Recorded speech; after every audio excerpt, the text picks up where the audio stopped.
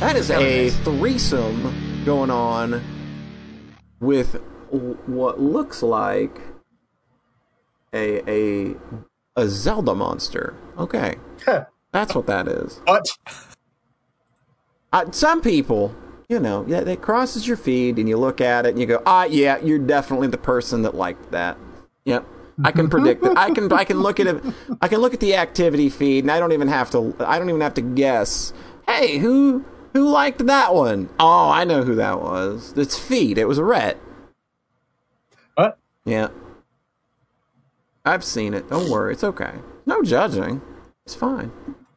My who retweeted that Twitter game has gotten harder now because I'll be scrolling. Twitter's dumb. Why do you scroll up from the bottom? Like, I feel like tweets should appear at the bottom in the up end of the whole thing. But anyways, I'll see the bottom of a picture, and it'll be someone from Licorice Recoil, and I'll have like a 1 in 4 chance of guessing who retweeted it. That one's tough right now. That one, but because like, even John has become one of them, and I'm like, jeez. I just guess John most of the time, and I've got about a 50% chance of getting it right.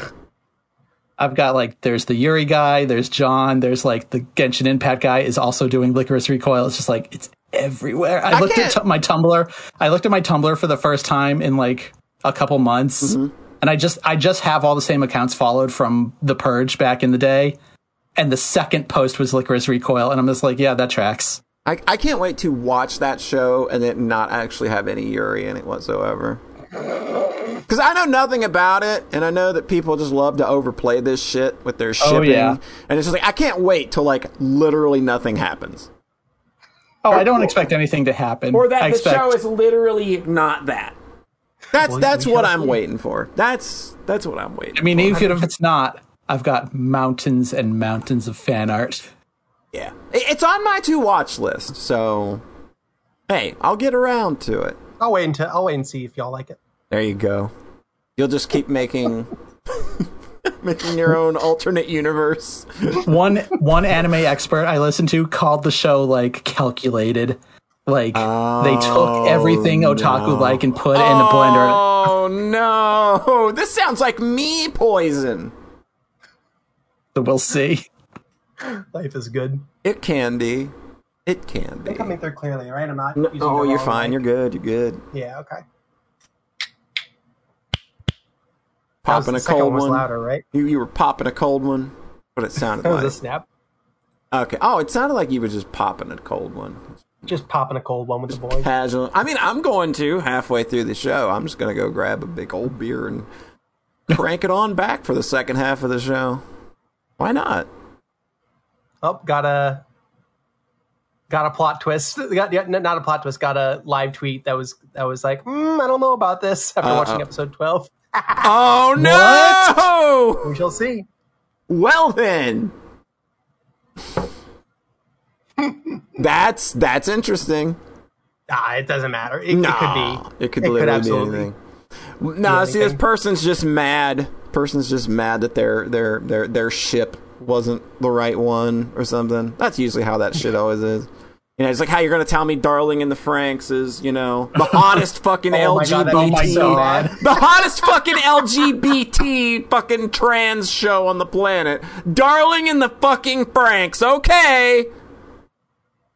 Oh my god, anime fans, what is your problem, please? This is why I'm not in any communities. I watch from afar. Send an email to polly@socksmakepeoplesexy.net and explain to me how Darling in the Franxx is the #1 fucking best goddamn LGBT pro-trans fucking show.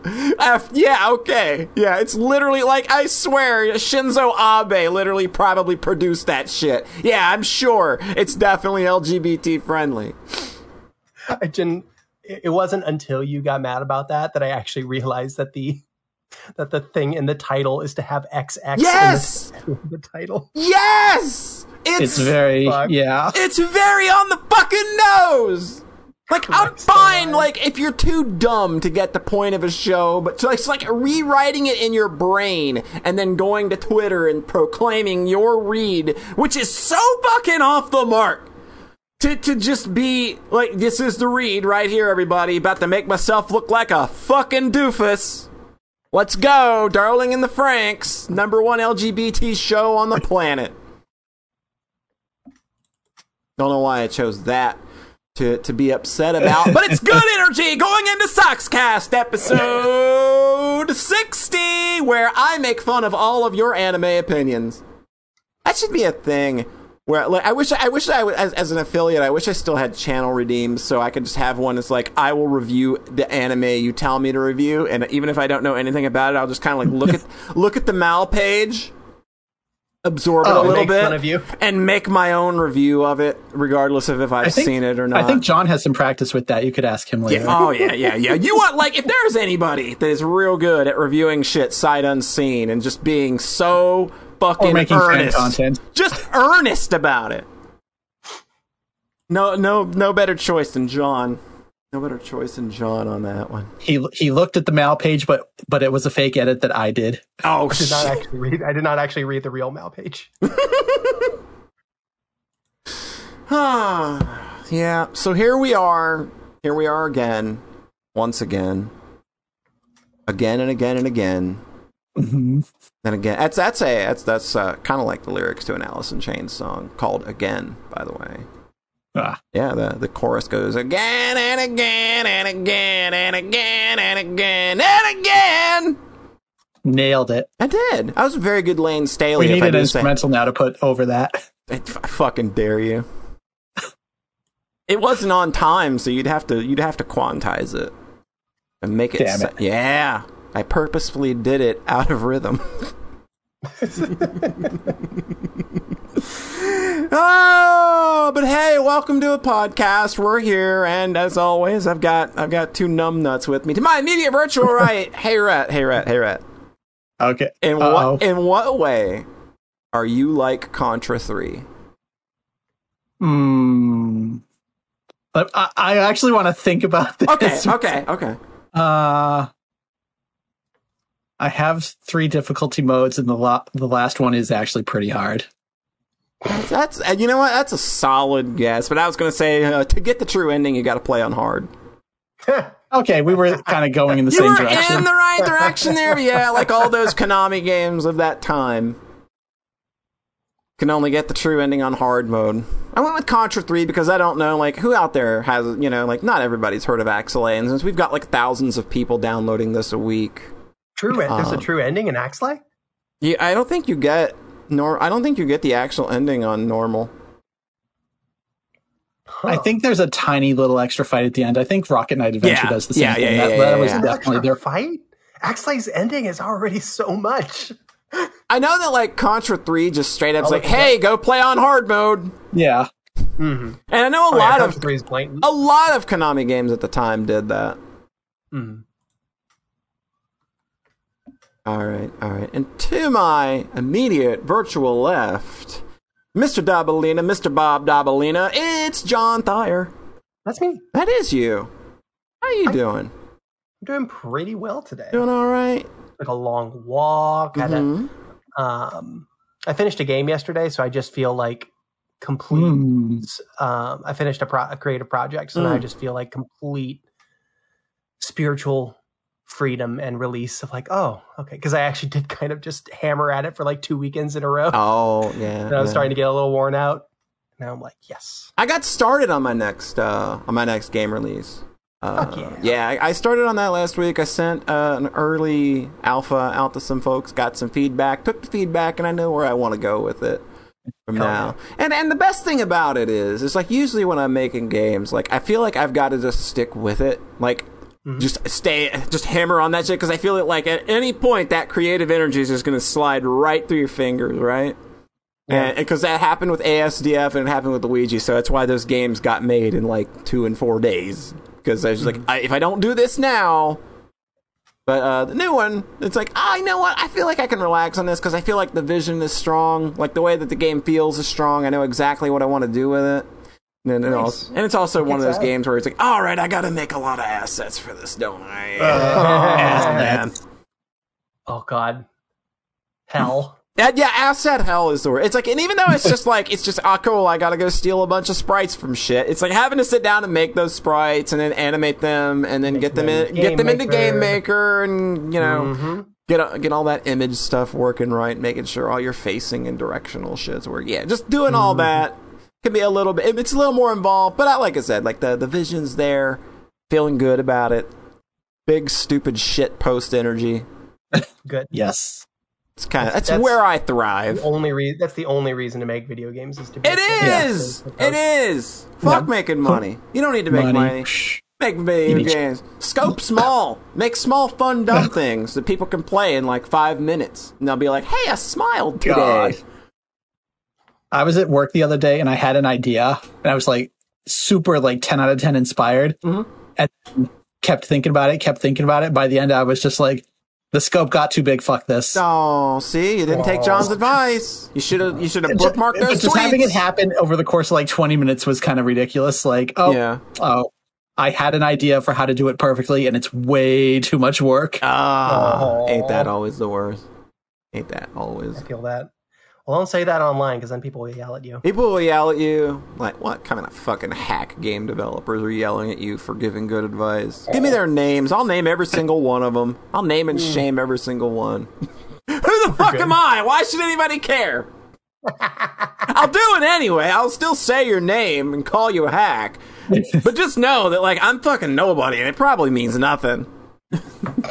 Game dev having a real one right now because GTA 6 leaking. That's pretty funny. And people are looking at the footage that's obviously like probably pre-alpha and being like, it doesn't look as good. Like, what the fuck are you talking about? Some of the shit's not textured, why you idiots. Why does it look like a PS2 game? God, I fucking wonder why a game that is literally starting development might not look fucking AAA yet. Like, they think graphics are like the first thing.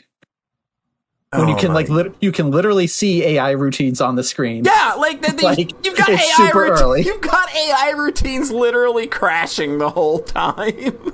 That's my favorite. Just errors and crashes all over the place. God, why isn't it great? Why isn't it the second coming? Like, fucking. It's like, this is why like game development is super, super secret, because people cannot stand how the sausage gets made. No, like, you cannot show people what a video game looks like mid-development because it's just like, you will, like, they will run to the hills. Like, Kotaku will be posting articles about, wow, this game that's got $500 million behind it looks like crap right now, and it's been in development for 3 whole months.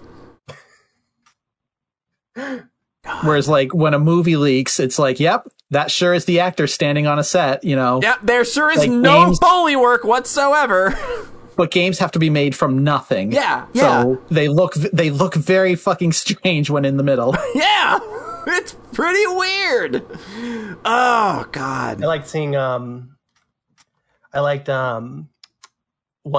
thought I saw that was like gamers see developers as, instead of just yelling at them, work faster. They know they're not supposed to say that now. So now it's, why don't you just show us the game?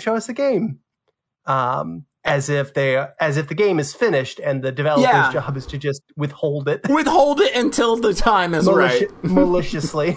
When God tells me that I can bless the earth with Call of Duty 7, that is when it will be out.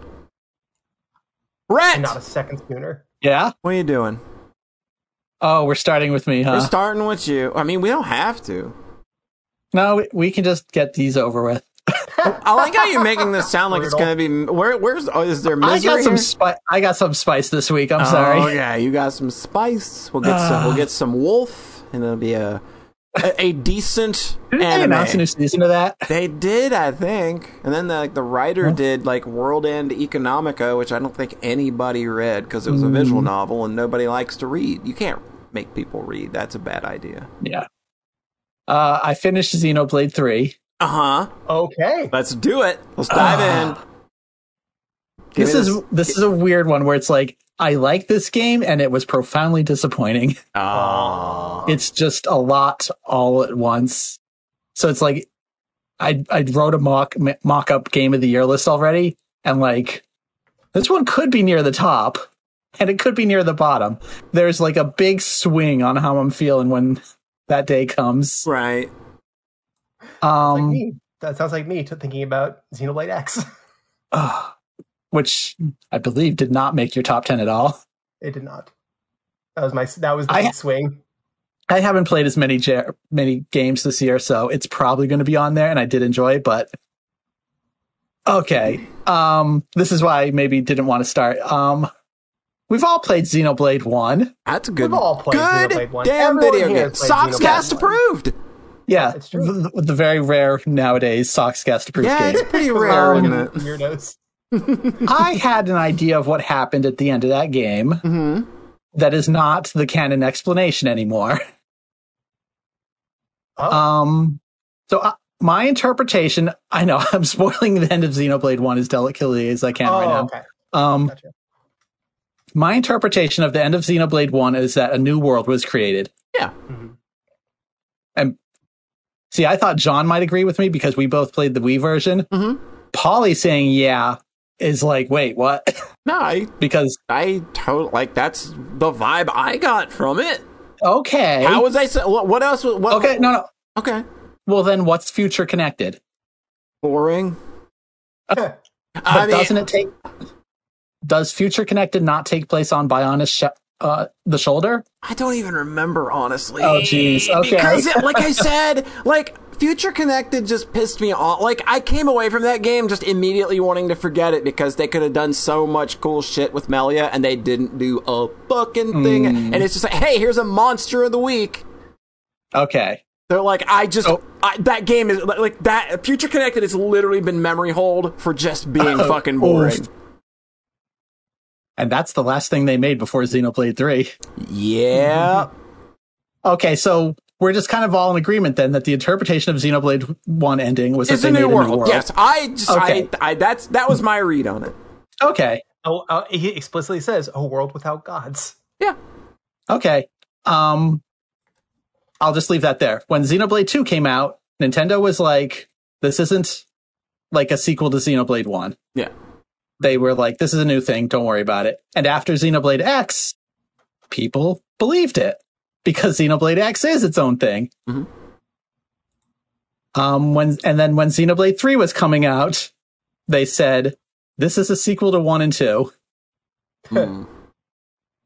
So I'm not going to go in further as to what that means, but if you've played 2, you certainly would have an idea. I think the connections to 1 and 2 that 3 has massively drag it down, and those expectations from what you'd have going into it after playing 2. Like, I feel like Xenoblade 3 would have been better as a standalone thing. Without those connections. Yeah. Yeah. And it is a little frustrating where there's points where, let's just say, fan service occurs, and I just immediately light up more. I'm like, ooh, now we're talking, and just realizing how much I'm uninterested in the Xenoblade 3 story side. No. Just feeling a little bad about that. I did mostly warm up on the combat. That was kind of my main gripe last time, was that I started playing on hard and it was obviously way too slow because it's like plus 50% enemy HP and I'm at the start of the game and you don't have nearly any of the abilities. Yeah. But then I played most of it on normal, but then I also got massively over leveled. Like, the main story quest enemies were 23 and I was 53. That's a little excessive, Rhett. That was so weird, Rhett. It's like, it's easier to break this one than any of the others. Like, I think the others... Nah, definitive edition. You can really? You can literally just crank that down to casual, and then roll up to enemies that are 40 levels higher than you, and just power level your way like right at the start if you want. Well, okay, if you put it on easy, then yes, you can break it. Look, if you're changing difficulties to hard, I don't know why you can't make changing it to easy also an argument. Okay. I'm saying I did go back to normal mode afterwards. I feel like that's the only one they really kind of balanced it for. But then problem is like, it won't just be, oh, you're in a level, like the opening region, like level 20 enemies. And then you'll be like, oh, there's level 30 enemies over here. And then there's level 40 enemies over here. Oh, there's level 50 enemies. Like, I got all the way up to 80 in like the opening area. So it's like, because you're able to kind of incrementally fight stuff, and keep exploring the world without progressing the main story. That's how I ended up way over leveled. Like I could have gone far. There were level 60 enemies. I could have gone beyond 53, and I was just like, this is getting a bit stupid, because at that point it would just be grinding for the sake of grinding. But then like I remained ahead of the leveling curve the entire rest of the game until the final boss. God. And I also there's a mechanic in this one, bonus experience, where you level up characters at like the campfires. I stopped using that entirely once I like realized, oh, I'm 30 levels. That's bad. So even not using that whatsoever, by the end, I could have like popped another 12 levels onto my characters and gone from like 70 to 82, which at that point was, you know, fighting level 70 enemies. It would have put me way ahead of them again. Yeah. But it was like, oh, just to keep this remotely balanced, I had to just ignore this one mechanic entirely. Like, and it's a little frustrating because I thought Xenoblade 1 was fun for me because it was kind of a slog of combat I didn't feel like I ever fully understood, and like it's fucking hard. It's fucking hard and confusing. And there's a lot in that one that isn't carried over, like the ether-based enemies that or ether-based enemies that will aggro you and just I want ether-based enemies now.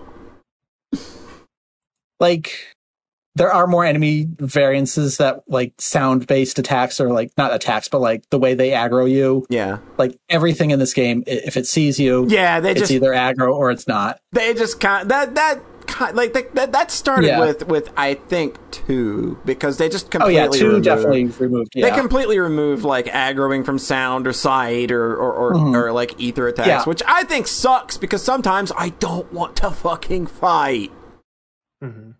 Yeah, I'm saying 1 was a pain in the ass in that way, but it had more character to it, I think. Yeah. Where 2 was a very easy anime game that you kind of didn't kind of brain your way through. But then 3, like, made it even easier on normal to where you can just over level it without really trying. Like, if you do any quests, if you use the bonus experience, like, oh, now you're way ahead. And because of the whole 7-character combat, like, you feel less in control of things than ever.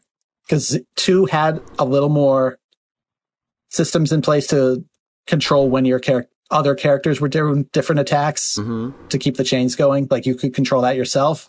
And this one, like, there's one option of, like, which chain combo do you want to do, smash or burst?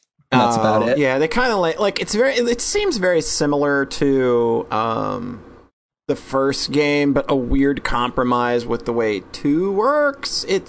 It's definitely in between those two. Like it's an in between. Way easier than either of them. Yeah. So I think this is a weird thought to have, but this one almost made me appreciate field skills being awful in 2. No, get out. No, that can't be a valid. Tell me. That can't be a valid criticism. Tell us. I think this one does have a few skills that you can get, but they're like very like on off, like, oh, now you can run up sandy slopes. Now you can climb on walls, like kind of Neptunia stuff. Yeah. Like very basic interactions. Once you're able to go everywhere and when the combat's not that hard and you can kind of beat everything, there's just not a lot of texture to the world. Like there's no resistance. So I thought field skills, even though they were bad, even though it was like, why isn't my water level riding skill high enough for this bullshit? Like, by not letting you 100% explore the world, like, open worlds kind of become boring once you've seen everything. Sure. And it's easier to see everything in this one. Like, 2 kept more mystery hidden from you a little bit longer, I think, if that makes sense. Because a lot of those areas with the field checks, I just never went back to them. It's like, well, there's something up there, but I don't know what, you know? That said, the implementation was fucking awful. Like it was, because it was a system that made me not want to explore the world and just mainline the story. But then maybe mainlining the story is the better play. It's weird because in Xenoblade X, something I really liked about it, the field skills suck because they like block treasure chests, which is boring. Yeah, but the way that they block like traversal is just verticality. Like you'll have this big cliff, and to get up on top of it, you have to follow like this really winding path from way somewhere else. And like that was the kind of the resistance was in. And sometimes it's just you can't get up there until you get the upgraded mech, and then you can't get up there until you can fly. But with a lot of the times, there is a way up there, but you have to take a long way around. And I thought that was really cool. I really appreciated that. There's some of that kind of stuff in this one. Like I did enjoy exploring the world. That's probably why I got so over leveled towards the start, is like I wasn't being grabbed by the story, but ooh, there's a tower over there. Let's go see what that is. That kind of stuff. But I also don't think it's like actually a super particularly interesting open world where you've kind of figured out what like the 5 types of collectibles there are. And you just repeat that the whole time where it's like, oh, there's a treasure chest. Oh, there's a dead body. Like dead bodies become like kind of a collectible. Yeah. Because your characters, it's weird. Like your characters will play like the song to see them off, and they disappear in a ball of light. And then you get affinity points. Yay! Trading human life for affinity points. This is what you're worth. You're worth. It's a little weird being like, you're worth 20 affinity points. Thanks for your service, friend. But then a few times there's like mass graves, not graves, but like God. 10. There'll be like 10 dead bodies all at once, and you'll play a song and you'll get 50 affinity. Oh, jeez. And affinity in these games, like especially the first one, just feels stupid. It's like it's obviously something the designer of these games, I don't know the names are of. They really deeply care about. They really thought that like I cared about any of the NPCs in that first game, and it's just like, nah, dog. I'd never looked at that affinity menu after the first time. You can zoom out like the world map in this to the affinity chart and have a map of every single character in the game. Once again, it's all still here. Like that is a core tenet of Xenoblade. Who does this? Who does this? Well, when this game has like 190 side quests, maybe there are some people doing it. That's the other thing is like a lot of people are like, well, I was disappointed about the ending, but the side quests that I did after beating the game, A+ stuff there. And I'm just like, I don't know. You fooled me once again.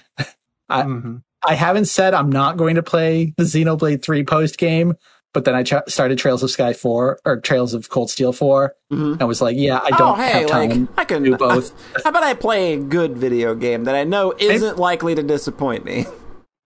Maybe I'll get back to this side quest grinding later, because there is one thing I still want to see, because it involves Senna, who is not the best character, but she's cute. We like Senna a lot. We're big Senna stans. We like Senna a lot. We were very disappointed that she really doesn't do a damn thing in the story. I kind of figured that was going to be her character, though. Like, she just has that, I think that, like, she suffers from Tales of design, where she is a character that's got a really cool look, but I know just looking at you that the writers had fucking nothing for you. Oh. Everybody has, like, a main, like, I'm not sure what they were called, Ascension Quest or something, even though that term isn't in the game. I don't know why people started calling it that. So it's like side story Senna is, like, not actually focused on her. No! But like it really is like focused on these two other characters. It's really funny. Oh, that's trash. She's just watching them the whole time, and then kind of has a few lines of dialogue at the end. I was like, but it's also I would say one of the better things in the whole game.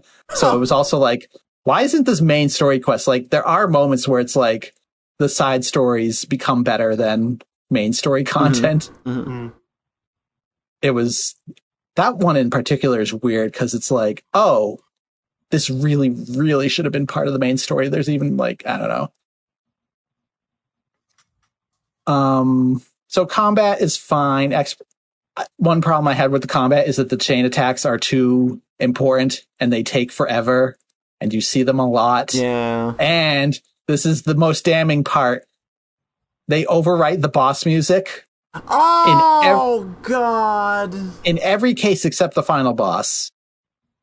But dumb. There's this one moment where they're playing this really sad, dramatic music for, this really tragic boss fight. And then as soon as you press start to start the chain attack, dun, dun, dun, dun, dun, dun, dun, dun, dun, dun, dun. It's like, oh, it just completely ruins the mood. And then it goes back to the sad music once it ends. Oh, I'm just like, and seeing that they had the sense to not do that during the final boss of all things, it's like, okay, you could have done it earlier. You really should have done it for like this one, like this song that plays in like one fight in the entire game. Playing fighting Genova after Eris dies, and then you get the special Limit Break theme where it's like, yeah. But imagine the Limit Break theme then lasting like 5 minutes, because these chain attacks are not short. If you're doing like 4 or 5 rounds, like they go on. Like the animations are nice, but I'm mashing controller buttons like, oh, there's just absolutely no way to skip, huh? Like attacks that are like significantly more extravagant than like Neptunia or Cold Steel's Limit Break stuff. So like min-maxing the combat is like getting good at chain attacks, like figuring out the math of those, which is like a system I liked in Xenoblade 2, but it's like takes a while. It's a lot of the combat in this one. Mm-hmm. But yeah, I think my main problem with the story, to wrap this up, was just it has its moments for sure. There's a moment like 2/3 of the way through that is like stunning, and it's like 2 hours long. Oh, and it's like a pretty big chunk of story that you can't back out of once you're in it. And you know, I'm crying at the end during these boss fights, and then the game loses momentum for like the last third until the ending. And then the ending fight is also amazing, which is good.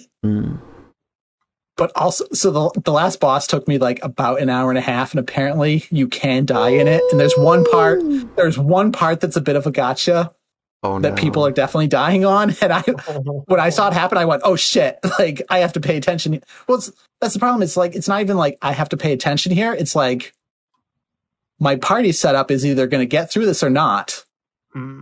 Because the combat kind of always felt like playing itself. Yeah.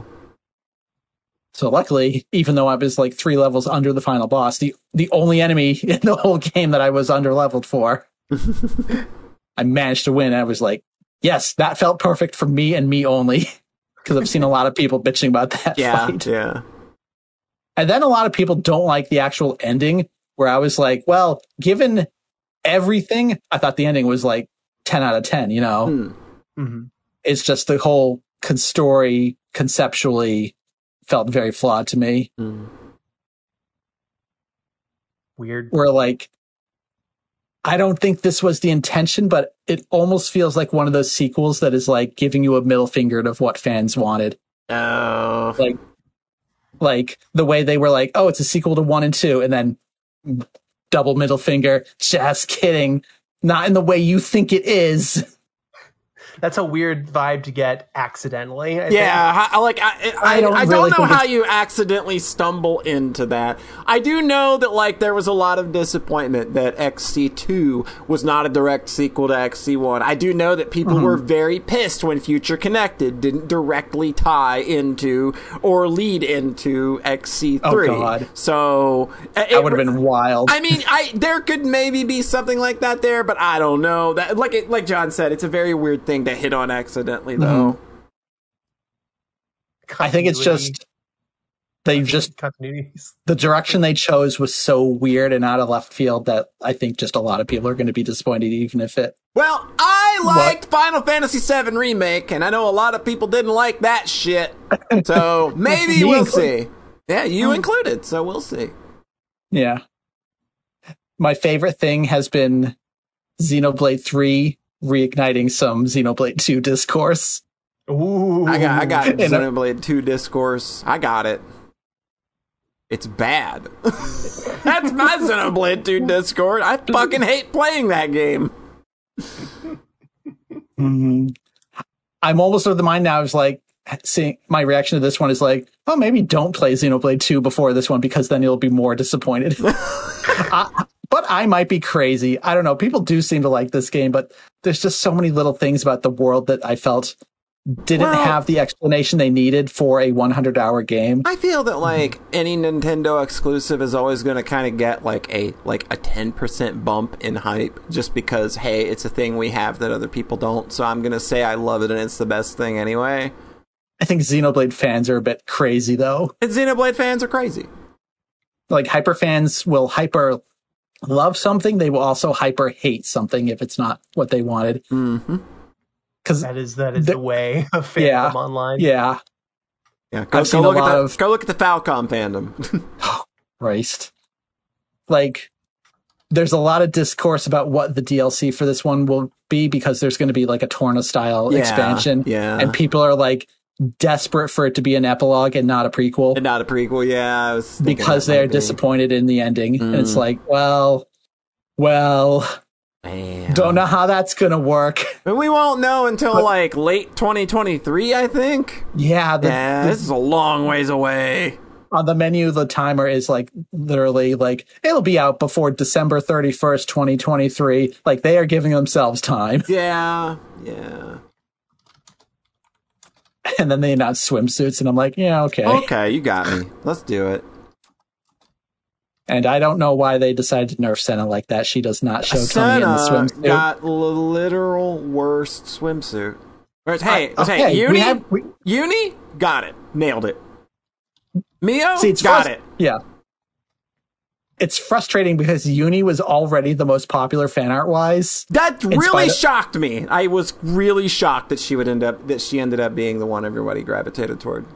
Yeah, so now she gets a massive buff from the swimsuit, and Senna, the least popular, dumpstered on with the worst swimsuit. Yeah, it's pretty bad. It's really bad. Like for a character, like Senna is a very sexy character design. All right, just straight up, like default design, sexy as hell.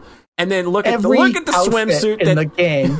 She shows tummy, and then look at her swimsuit. It's what the fuck.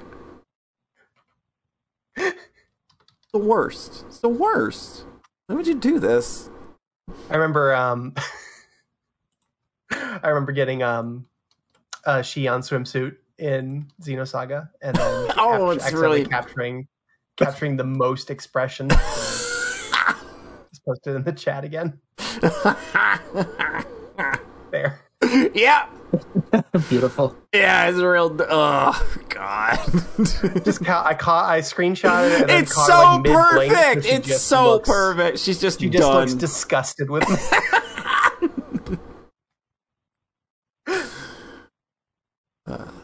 All right. Xenosaga was good. I'm glad. I'm excited for more Xenoblade. I'm excited. Yeah. I'm glad to be jumping around, and I think that's helping mitigate like maybe disappointment or like exhaustion. Sure, yeah. There definitely was a bit of exhaustion at the very start of like, oh, it's this combat system again, basically. Mm-hmm. Here we go. Yeah, I can take a little break, I think. Because I didn't play Future Connected, but I did play Torna, which was a lot of grinding. Side quest stuff. And thankfully that's it. Like Future Connected is literally only like 12 hours. So that's the only good thing about it is that it's fucking short. And it's done. So good that they didn't make that essential to understanding Xenoblade 3. Yeah. Because it was, a $60 remaster. Yeah. So thanks for running through all that. I feel like that gives nailed it. Like, there's a whole lot to react to in a 100-hour game. Yeah. It's very tricky and without spoiling it. Without talking specific story stuff. Mm-hmm. It's funny. As soon as I beat the game, I just jacked it down to easy difficulty, and then fought like a level 90 super boss. It was like, okay, even though I'm like 20 levels below this thing, this feels actually like a fair fight. Right. Finally, a challenge. Oh no, the final boss was definitely the scariest. Cool. When you're an hour in and then something happens that you're like, I might die. I might die for real. They added a checkpoint to that, I believe. They did? I thought for sure. Because there's a point halfway through the battle, which is 45 minutes in, where I leveled up. Mm-hmm. So it was clearly saying like, hey, phase 1 has ended. Here's phase 2. Yeah. Mm-hmm. So I thought for sure there was a checkpoint there, and apparently there wasn't. I Which think is they insane. added one. I think they added one with the latest patch they did. I think I read something about that. So maybe. I'll check I don't know. later. I might have just like read that as I wish they had. Maybe yeah, you know, true. but I've not played it yet, sense. so I've just kind of been trying to mental hole all of that and not see it. Yeah. Because if I died on the second phase and it restarted the whole thing, I would have gone to bed. Yeah. Like I would have turned the game off and not played it for like 2 days. Yeah. That's how I finished Xenoblade 1. So I got near the end of the boss and then fucking died. I was like, well, But does it make you This is refight everything in the first part? yeah, Rhett. Oh wait, Yeah, it does? it's- Are they You have to just fight- always Rhett, you have to fight the boss outside Yeah. the warp Okay. to the final area. You have to fight all the bosses in the area leading up to the final Yeah, boss, and then you have it's- to fight all the phases of the final boss. Yeah, you get Okay, that's you get basically what dumped. they did here again. You get That's dumped crazy. back to the start of the final area, and you've got to make that run again. It's pretty awful. That's crazy. It's Oh, so they pretty put you fuck- back. It's pretty fucking great. Yeah, they That's do what s- I was gonna say. They Xeno's do say so this mean. is the point of no return, so everything after that, Christ. Yep. And you can't save, and it's not Yeah, like, yeah. You, It's you can't save after the boss. So Oh my god. so So they're just like this. it's Xeno, man. Yeah. They're all like this. Every single Xeno. They're looking I at get the end, reaction and of I this just one and be spent like, 3 extra hours. Pussies. I can't believe we always do this. We make the whole game super easy, and then you die one time. Oh, a 45-minute boss fight, have to restart. Babies. Well, that's the thing with Gears and Saga and Blade 1 is that I died constantly the whole game. Yeah. So, John, Order games. Yeah. what have you been up to? What have I been up to? I played a little RPG Maker game. Hmm. I played Chorus Lost Princess and the Spring. Oh, oh, hey, might have heard of this. Yep. I just really like this one. So first off, again, Tom made this. It's Tom's new RPG Maker game. It is not explicit. It's a little bit spicy at points, but it's not explicit like the first Chorus is. It is a full 3-hour long RPG, and he made it in a month and a half, which is disgusting. which is so offensive to me. It's so hard. It's so I was really stunned by Tom releasing this and finishing Xenoblade 3 before me. I was like, wait, what? It is so it's just a full ass like mini RPG. It's got like a bunch of dungeons. It has multiple Ys final dungeons. It's nuts. It goes so hard, and it's a month and a half. That's crazy. So it's a single character RPG. So you're just playing as Chorus. And it actually has a lot of like little cute things to kind of still give you a bunch of options. The main kind of mechanic is that every enemy has different weaknesses, and Chorus has access to magic. And then Chorus can also change what weapon she's using. She can have a sword, a dagger, a staff, and a bow equipped. And you can just cycle through press left or right on the attack button, and it changes what weapon you're attacking with. Nice. That also affects like your speed and even like your spell casting. So like even if you want to make sure that you go before the enemy, like I would switch to the dagger and use that instead. It's really cute. And then all the enemies have like elemental weaknesses too. And a big thing for me is it just has a really nice snappy XP curve where like you keep getting to bosses of the area. If you get to the boss of the area and then it's hard and then it beats you, and it's like, all right, I'll just do one or two more levels. It's just it really kind of nails that ease level curve. Mm-hmm. In a way that I found really satisfying. So like by the end of it, I was like, okay, I know I'm at the end. I'm gonna get one more level up. Just let's run in circles for 3 minutes and get one more level up. You can go into the menus and change like tweak battle animations and whatnot. You can make it real fast. Mm-hmm. For the eventual speed runs. Yeah, of course. Exactly. It's very funny. There's a world map. But like you leave like 10 minutes in, or you leave like maybe like 15 minutes in, and then the rest of the game is like extended dungeon gauntlet. It's really No. cute. I just thought this was real fun. I really like, again, the final dungeons were real neat. The maps themselves are gorgeous. They're big. They're like big, beefy maps. I think that they pace I think if you're not like already a fan of like retro RPGs, the dungeons might be a little too big for you. For me, it felt like perfect. It was just coming off of like Phantasy Star 4 earlier this year. I was like, yes, give me this nice chunky map. It's funny. There's a lot of good jokes and characters.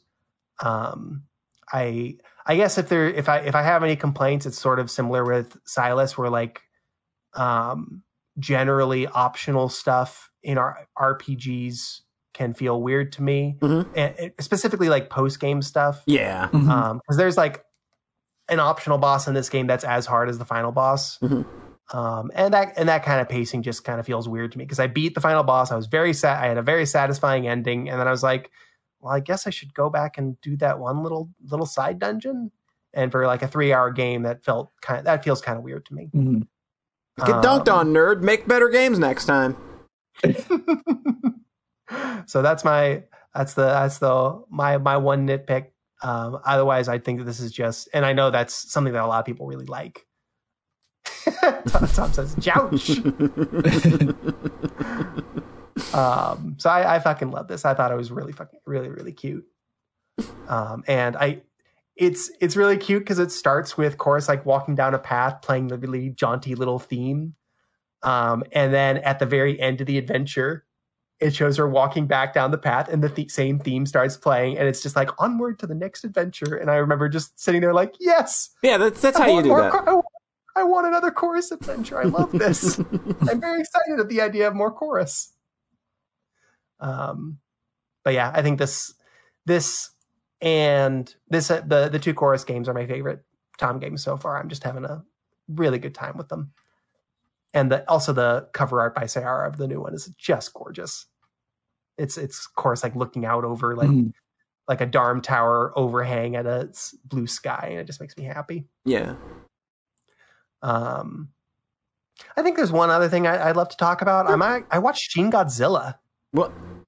Oh. All right. Yeah, I saw you talking about this. So this is the Hideaki Anno. Yeah, this is that one. Yeah. Godzilla movie from 2016. It came out 2 years after the Gareth Edwards Godzilla movie, which I saw in theaters and I did not like. Yeah.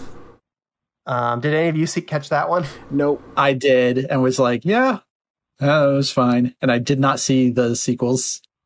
Yeah, I haven't seen the sequels. Gareth Edwards is not in charge of the sequels. See, Gareth Edwards did Godzilla, and then he did Rogue One, which I also hated.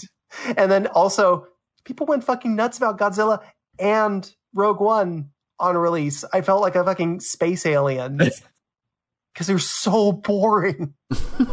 They're so boring, and you don't give a shit about anybody. You give a shit about Bryan Cranston in the first one. Yeah. The worst. Yeah. I heard people really don't like the sequel to this, or that Godzilla, like the King of the Monsters one, I think it's called, even though it has an insanely good trailer. I was like hyped to see it, and then I never did. And then people were like, oh, it's horrifically boring. But it's like, well, did you like the previous one? Yeah,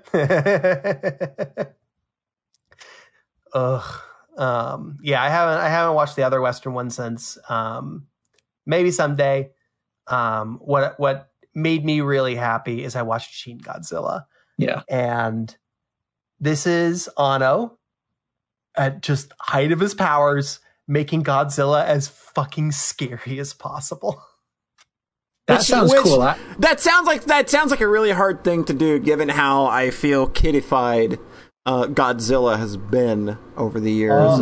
Over just, kind of becoming this big, like, oh, it's this big beloved thing, and he's kind of a joke now. So making that terrifying seems like a really hard task. There's some tweaks with the design. There's a handful of cool. The design is really fucking cool. I haven't seen the movie, but I've seen the design and like the really short arms and like the really tiny beady eyes. It's definitely freaky looking. I want to see the movie soon. I'm going to pick it up on Blu-ray. Yeah. Oh, yeah. But like the design changes are definitely striking. Yeah, exactly. And those aren't the only like striking visuals in the movie. I would hope not. Yeah. They do a lot. So this is kind of the same idea as the original Godzilla, where it's not like Godzilla fights a monster. It is just Godzilla shows up in Tokyo and it sucks ass, and every minute it's really awful, and it's just the worst. And it's about humans trying to survive and fight Godzilla. Mm-hmm. And I think the big like kind of thematic and character hook here is just that a huge focus is like scathingly on bureaucracy. Like the first 20 minutes of the movie is like jumping between a bunch of different boardrooms as people just like argue and pass the buck and are just like, well, we can't do that. We need this department to rubber stamp this document in order to do this. Oh, God. The most insufferable human beings. Yep. You have one character that's just like, to me, the Godzilla problem. You have one character that's just like rubbing his temples, like, oh, can we just fucking do something? Can we just fucking do something? Jesus Christ. Feel like that's the audience surrogate. Yeah, but like it's still extremely entertaining because it's very funny. Yeah, and it's very well edited. It's like these scenes are like 20 seconds long, where it's like bureaucratic, couple bureaucracy jokes, jump to the next scene, couple bureaucracy jokes, jump to the next scene, awful destruction, back to the bureaucracy, and then there's like an arc and evolution as they like slowly move their way towards maybe actually doing something. You see people like, they're not like cartoon characters. They want to help, but they're still like so stuck in their world that they don't really can't just like push for that kind of action. Mm-hmm. And then when you see the people that kind of push through all that nonsense and like actually start coming up with a plan, and then the stakes are extremely intense. It's just really well done. So I just had a fucking blast with it. I know some people complained that it was like really talky. For me, that was just delightful because it's talky, but it's very funny, and there's good jokes and there's characters you care about. I think like Anno can do talky. Yeah, exactly. And there's a lot of Ava DNA. They straight up play the drum. Of course, yes. Bum, bum, bum. Yeah, they like, you've got to. Why not? Get it in there. It's so funny because that theme, I think, is ripped off from James Bond. Yeah. Fantastic. Co-directed by the special effects guy from the 90s Gamera trilogy. God, I really want to watch the first one. Like, literally the first Gamera from the 90s, because literally like 15 years ago, I read a Roger Ebert review where he compared it with Air Force One, the boring Harrison Ford movie, and was like, when you're a younger adult, you tend to look at a movie like Gamera and say that it's stupid and bad because it has a giant and implausible because it has a giant turtle flying through space. And then you look at a movie like Air Force One, and you're like, obviously the president can take down a whole airplane of terrorists just fine. Yeah, exactly. And then you grow older and wiser, and you realize that that both movies are stupid, but the turtle movie is stupid in a joyous way. Yeah, joyously stupid will always win my heart. So that one Ebert review is so formative for me. And it always made me want to watch that movie. Did Gamera start out as like self-aware kind of parody? I mean, it's a very old franchise. Like I know the 90s one was like a revival. Yeah. So it's not even okay. So I followed that up the next day. I watched like a couple days later. I rewatched the original Godzilla. It had been just ages. God, yeah, it's real good. Yeah, the original original is still really good. Jeez. Yeah, 1954. Yeah, I Jeez. watched that with some friends probably 2 years ago and remembered, yeah, you know what? This still fucking hits. This is still good. It fucking rules. It's got some fucking teeth. Yeah, surprisingly. There's a scene where a mom is like holding her two children saying, we're going to be with daddy soon. Oh, it's real rough, man. Oh. Well, you gotta remember all that shit was originally allegory for like nuclear bombs. So I mean, it's 55. It has not such that a far removed. It has such a different context back then. So like that scene that John was specifically playing, it's like that's truly fucking terrifying to me. Mm-hmm. Like literally ends with a scientist like looking at the camera and being like, if we continue testing A bombs and H bombs, then we will face more Godzillas in the future. Yeah. It's like this, it cuts it like it's on the nose, but it cuts to the bone. And it's also incredibly well made. Like when they first introduced Godzilla, like full view, they do it with like these shots where he's trampling forward, and then they have all these humans in the foreground who are running away. Yeah. Just like going really far out of their way to make you believe in the scale, even as it's just a rubber suit. Like there's a bunch of great miniature work. It's just gorgeously made. Yeah. Nice. So I always kind of looked at this world from afar for a while. I kept wanting to push forward and like maybe rewatch Mothra versus Godzilla. Because I remember liking that one. I remember thinking it was cute. It's very good. Yeah, I've listened to a lot of the James Rolfe reviews of Godzilla. There's just so many. Yeah, of them. that's kind of like where, and it's just like, you know that like after a certain point you start hitting bad Godzilla, and it stays there for a long time. It is kind of weird thinking about how this thing that was commentary on nuclear weapons turned into a parody of itself pretty quickly. Yeah. It got popular. It got marketable. It's very RoboCop-y in that way, where RoboCop was like satire on, you know, like the society and the way police and all of that shit, and it's just like, and then suddenly it's like, oh hey, here's kids' toys. Cartoon and an NES game. You know, they were very smart to make that NES game to get that license. Right.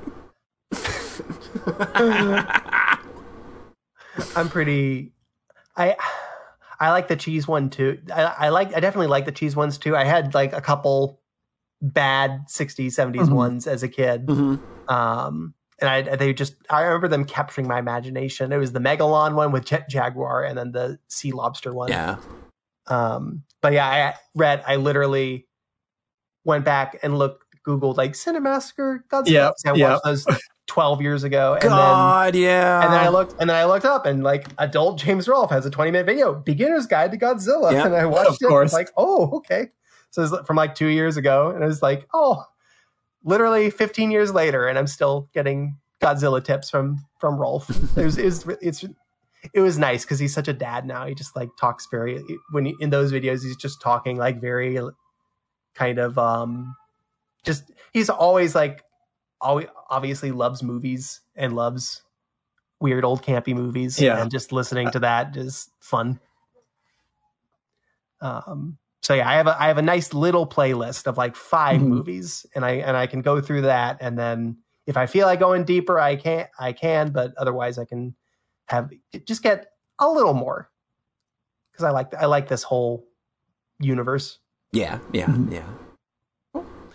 All right, so Polly. Yo! What are you doing? Hey! Hi! I played a video game. You did? Oh boy. I played 22 hours of Tales of Arise. Yeah. I don't want to talk about fucking Tales of Arise. Oh boy. I'm not talking about that video game. I watched anime. Oh jeez. The shortest segment in Soxcast history. Come on, Polly. Come on. You gotta give us some of that juice. 22 hours. Tell us. I played 22 hours of Tales of Arise, and I got to the 4th major area of the game. I still cannot tell you a single fucking thing about either of its 2 main characters. Oh, God. I don't know why the main character is an amnesiac. And I still don't know why the main lady has thorns when people touch her, so nobody can touch her. I don't know why the game has just saw fit to sidestep ever acknowledging that I need answers to any of this. It's just, hey, big evil villain is doing a comically bad racism. Let's go stop them. Then we go stop them. All right, there's another guy over here doing a cartoonishly bad racism. Let's go stop him. And I've done that 3 times, and it's just, that's all I've done. I've met one worthwhile character through this whole ordeal. And even then, she isn't, like she isn't really written or coded the way that they say she is. Is she the Senna? It's Renwell. She's the mage girl. Yeah. She's supposed to be like a 13-year-old girl who's kind of inexperienced in the world, but she seems like she's got her head on the most of anybody and just speaks. She speaks pretty authoritatively in these adult conversations that I can't, like, it's like, no, you are not a child. You are literally an adult. They just aged you down because anime game. Mm-hmm. But yeah, I just kind of got to a point with Tales of Arise where you're not giving me anything. Mm-hmm. Like, sure, you got this really fun combat system that feels like it's got the most teeth that any Tales of game has had in a long fucking time. Yeah. Like, I have to avoid damage because if I don't, I get hit like a fucking truck. It had fantastic boss fights for a while that were fine.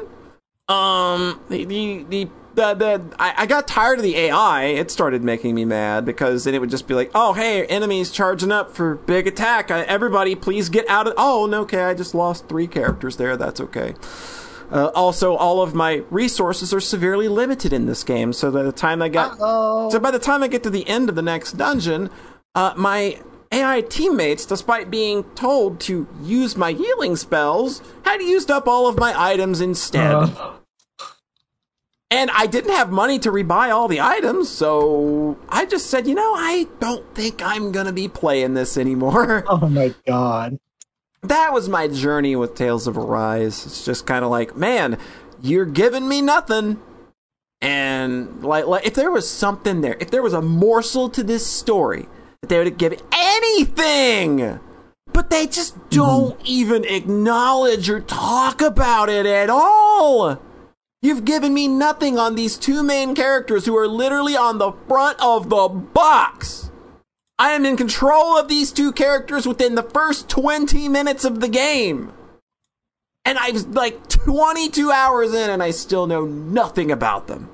And I just got so tired of it. Literally no that's bizarre nothing. Sounding. No, like not even like having a little powwow sitting around. Hey guys, let's talk about our past. Where we just overcame this great big thing. Maybe it's time we all open up a little as a party to trust one another. Nah, we ain't doing that. We don't have time to talk about our pasts. Apparently.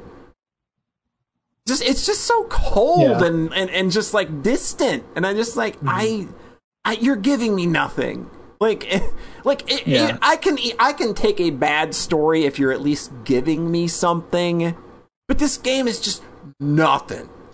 Just like, here's cartoonishly bad racism, go stop it. Okay, do it again.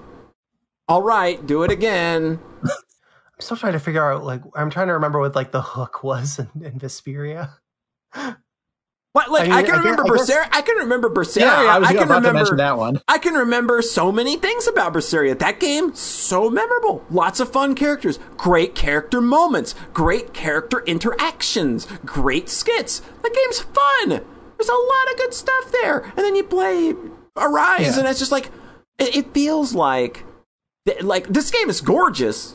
It looks incredible. And I feel it like they spent 6 years making this game look incredible, and then somebody came in and was like, all right, guys, we got to release this game next year, so let's go ahead and knock that story out, huh? Uh-oh. That's kind of what it feels like to me. Yeah. It's really weird because Berseria starts with 3 or 4 hours of story setup where you're not really doing a whole lot gameplay-wise. Yeah. And I still think it's just way better. Yeah. Yeah. So it's just like, yeah, I don't know. Like, it's just like, I can't buy into that anymore. It's just like, I'm not going to, like, if you're not going to give me anything and I've already put this much time in, what am I playing more for? Yeah, no story plus the combat kind of falling off. Yeah, with like the the AI, combat starts. it. Yeah, like my AI teammates just stopped doing the thing that I told them to do that they've done fine all the way up until now. But like when I got to this new dungeon, suddenly we're not going to use healing spells anymore for no discern. Like I even like turned off all of their other spells. It's like, oh my god! Please do and like put it to literally if anybody has lost 1% HP, cast a healing art. Nothing. You broke it. I broke it or something, or the game's stupid. I don't know. Anyway, Tales of Arise is just like, yeah, whatever. I'm just whatever on it. I was so close to buying this one because you were high on it at the very start because of the combat. The combat feels like, oh, hey, this feels very Ys inspired.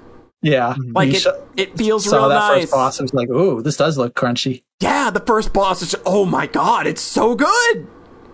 And then just the game just drives right the fuck off a cliff. Oof. Weird. Tales of Unwise to play this game. Tales of Unwise to play Tales of Arise.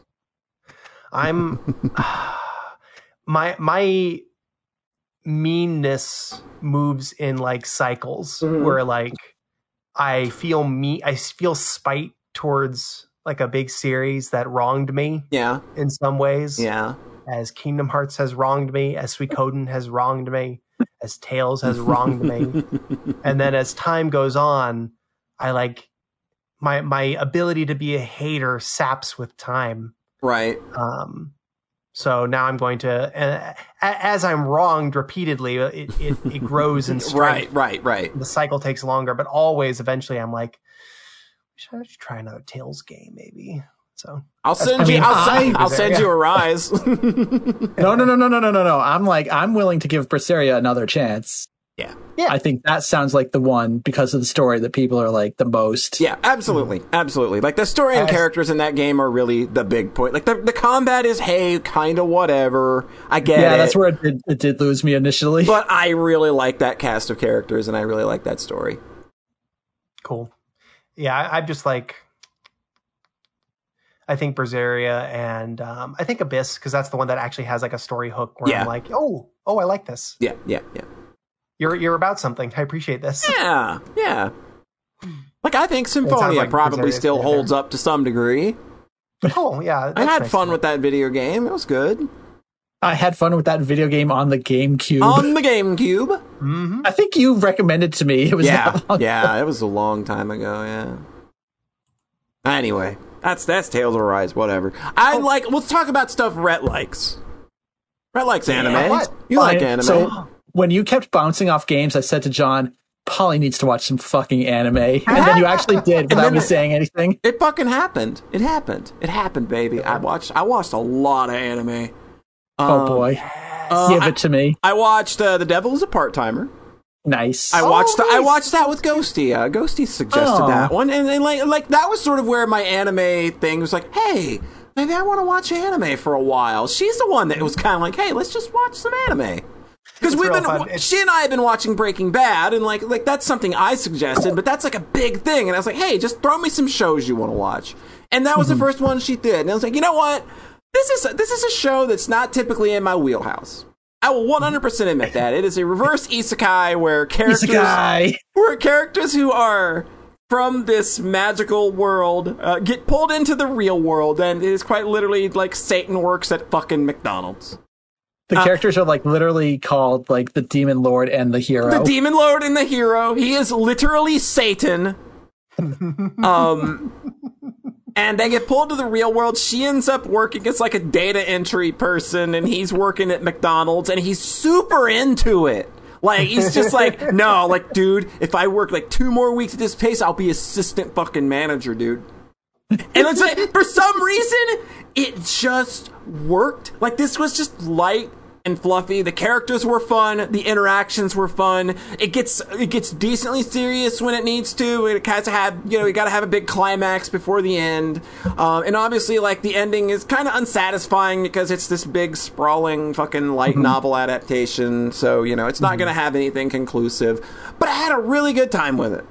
It's not like next level blowing my mind or anything. Yeah. It's like solid 7 out of 10, dude. I'll give you that. That was fun. I like these characters. You just want good vibes. Exactly. Sometimes you just want like a nice little 12 episode comedy. Like it was just it was a nice slice of pie or a nice piece of cake that was just like, this was really pleasant. I had a good time with this. It surprised me because it's typically not something I would watch on my own. So being prompted by somebody who was really high on it, taking her advice and just sitting there and just kind of like, I'm actually sitting here like enjoying this. I'm laughing at this. I'm having a good time. There we go. Let's check out that anime backlog. I know that there were some shows that I didn't watch last year and the year before, but we'll get to that. I did watch something else. I think Brett maybe has seen this one. Oh boy, here we go. I watched Hoseki no Kuni. Oh, you did? Land of the Lustrous. Oh, this is the really pretty one. Yeah. Rhett, I'm pretty sure he talked about this. Oh my god, breathtaking. Oh, there's beautiful crystal Envy's getting broken apart. This, John is horny for this one. Yes, this show, I would say, this is very, very horny. Even for me, I found some I'm into this. I'm okay with this. This is nice. The fan art of them is a lot. It's a whole. I've seen some. I've got a few, and I'm just like, you know what? Fucking good shit, man. I watched this over the last couple days. Nice. But yeah, like this is a show that takes place in a world where humans have been like seemingly eradicated by a bunch of meteors that struck the planet. And the only living things remaining are crystal people, and they're also hunted by creatures from the moon who want to shatter them and turn them into jewelry and decorations, I guess. It's basically Steven Universe. It's basically Steven Universe. So, like, all the gems live and, like, they train together with this guy named Master Congo, who seems to be, like, I don't know what his deal is, because even by the end of the show, I still don't know what his deal is. He's not a gem, I don't think. Yeah, I was also, like is he a human? He's just a human, right? Like, he just seems like a human. Yeah, like, and we really don't understand anything about him by the end of the show, unfortunately, which really bugs me. That was kind of my main problem with this, is that by the end it's like, no story really felt like it happened. Yeah. So yeah, like it's that, like they all live together, they train, they fend off attacks from the Lunarians, they all have like specific jobs and partners, and, like they all, so you got a nice home and a structure, they all, like for all this, it's a good setup, but the story's focus is on Phosphophyllate, which we're just going to shorten to Phos. Like the show does. Yes, like the show does, because no, we're not saying any of these fucking names, the names more than once. Are wild. Yeah, they're like literal mineral names are the character names. But she is kind of like, I believe, like, she's the youngest at 300 years old, and also like one of the most fragile gems whose bodies can just like shatters all the time. So she's always like losing body parts or needing to have cracks touched up but just like real simple impacts. So she's like not very suited for combat, despite that being like what she wants to do. And this is a show that sort of presents a lot of questions as to like the nature of the world and why things are the way they are.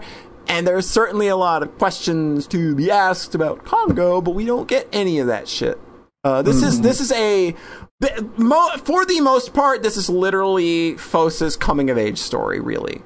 That's really like as far as we get at the end. And I can see that maybe kind of being frustrating to watch, because as a character, Phos is very selfish. She's lazy. She's self-centered and just alarmingly allergic to effort. Just amazingly. And they spend a lot of time like being a complete burden to those around them. Actively making situations worse and far more dangerous for everyone. And for a long time, like, Phos is never punished. or learns much of anything from it. And in some cases, like, the plot even just rewards her with plot armor and super cool abilities, you know, that I sometimes don't really feel earned. So the show's basically 12 episodes of her adventure toward finding a purpose, stumbling and falling upwards until they manage to stumble into plot armor. And to its credit, I did find that journey to still be, like, wildly entertaining and fun to watch, because even at Fos's worst, Fos still has a lot of charm and personality.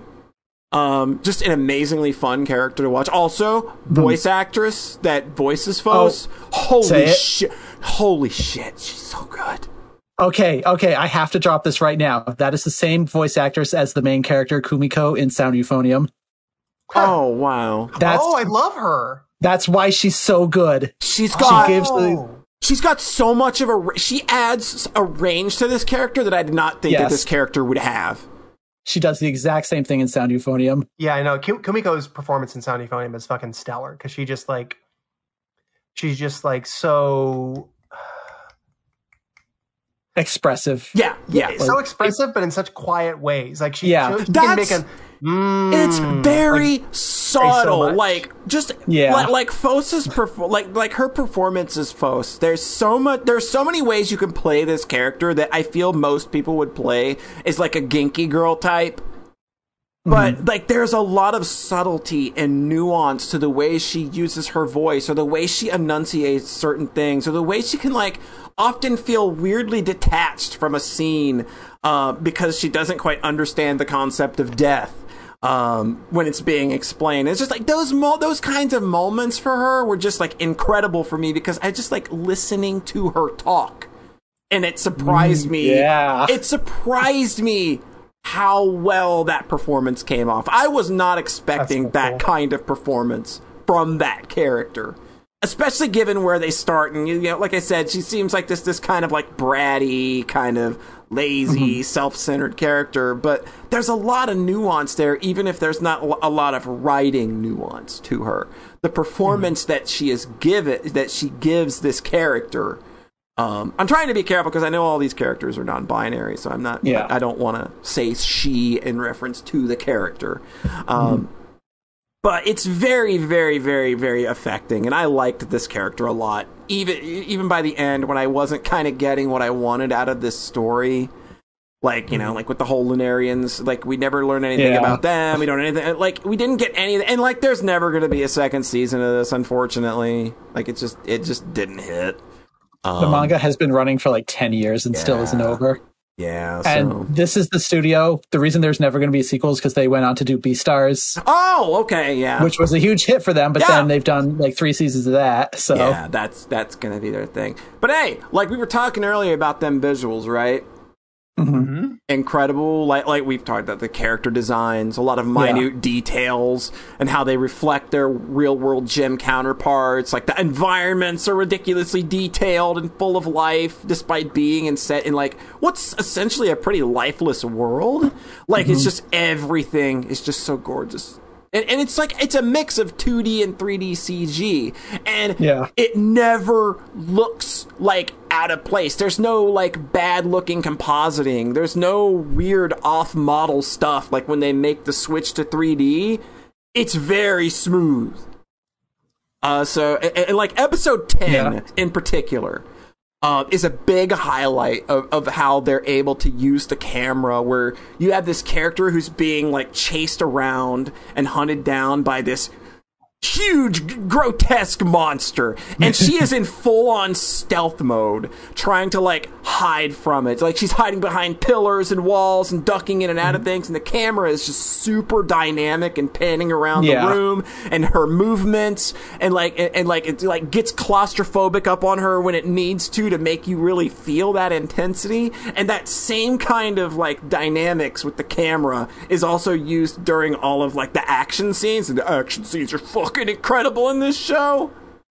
Good. That's the main thing that stuck with me, is the way they can use the camera Yeah. to play with 3D space in a way just other anime just cannot. That scene, like, I was already impressed with their ability to use the camera, like in like these fast cut actions, like just so many cool shots. But like, it was this stealth sequence where you're just kind of watching a character slip around walls, and just like the way you can take that camera around and like put her and the put them and the monster on screen at the same time, and then just kind of like change the perspective. It's one of my favorite segments in the whole show. It was just like I had to rewind it and watch it again because it was just that impressive. In general, people were like, "Oh, I guess CG animated anime can be good because of this show." Yeah. Like, it changed a lot of minds because a lot of CG stuff is super low budget, like Netflix trash, and then this came out, and people were like, "Holy fuck!" They're just on a completely different level, kind of like the Arc System Works kind of fighting games. Like it's not that kind of. This was entirely, like I said, it's entirely seamless. You cannot tell when they're changing to 3D models and when they're doing when they're doing. See, I honestly thought the trick was just using the 3D models the entire time. No, it's a mixture of 2D and 3D. So they're making the switches, and it's just you don't notice it. Yeah, because I literally never noticed it. I thought it was 3D the whole time. Yeah, it's just even if this show is a disappointment from the standpoint of like, oh, it's an adaptation. There's not a lot of closure here at all. There's no closure. Like you like even the thing that Phos sets out to do and makes her main mission, you don't really get a good climax or solution to that. Like, she does end up being in a place that is very different from where she started. So that does, you do kind of complete the coming of age story in a way, but I would have kind of really liked to have seen her actually make good on the promise to Cinnabar. In some way that felt a little more than what it ended up being. Makes me wish for the days like, guys, come on, let's do anime original endings, please. Like especially for shows, we're kind of probably not gonna get that second season nod. I think this one in particular, you'd have to have like a whole second season just to do an anime original ending, because they just don't answer anything at all about the world. Like, and like I said, I wanted that so much, and I was just so disappointed. Like, it's like kind of like that's why I haven't really ever recommended the show, because it is so compromised by there's not really much story here. It's just a very fun visual treat. It is a treat. Pretty. Yeah, it is very pretty. Like, absolutely. If you like watching cute NBs get smashed to bits and put back together again. Are you talking to John? I'm talking to John and me. It's very well done. They smashed to pieces real good. Good. Yeah, Land of the Lustrous. I think it's like, if you just kind of want a visual feast and you want to enjoy that, and you want to enjoy some really good voice acting performances and some great action, Hosuke no Kuni / Land of the Lustrous is your ticket to that said good time. Can I back up a little bit? No. Yes, you can. Real quick. You can. So you can. Okay, so you watched The Devil is a Part-Timer. That came out in 2013. Mm-hmm. Did you know there's a second season airing right now? Yes, I did. Okay. Yeah, it literally airing like 12 years ago. Literally airing like 10 to 12 years after the fact. Yeah. Everyone, but apparently people don't like the sequel as much. Yeah, it sounds like they fucked up the tone. It sounds like the character designs are probably way too moe, and it sounds it's just kind of wild getting a sequel.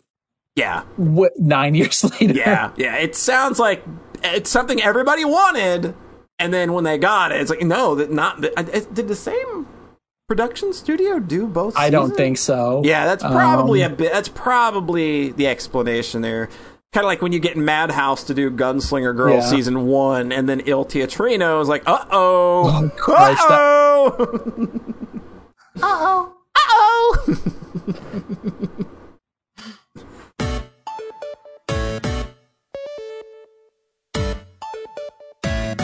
You caught us in the middle of a break with our pants down, literally, because people probably use this break to go to the bathroom. So literally, I sure did. There you go. Rhett Witt took the biggest steaming dump he could in literally like 3 minutes. Didn't even wipe. Just like, look, I got a fucking podcast to do. Ass time waits. This is why in the business we call them idle meetings.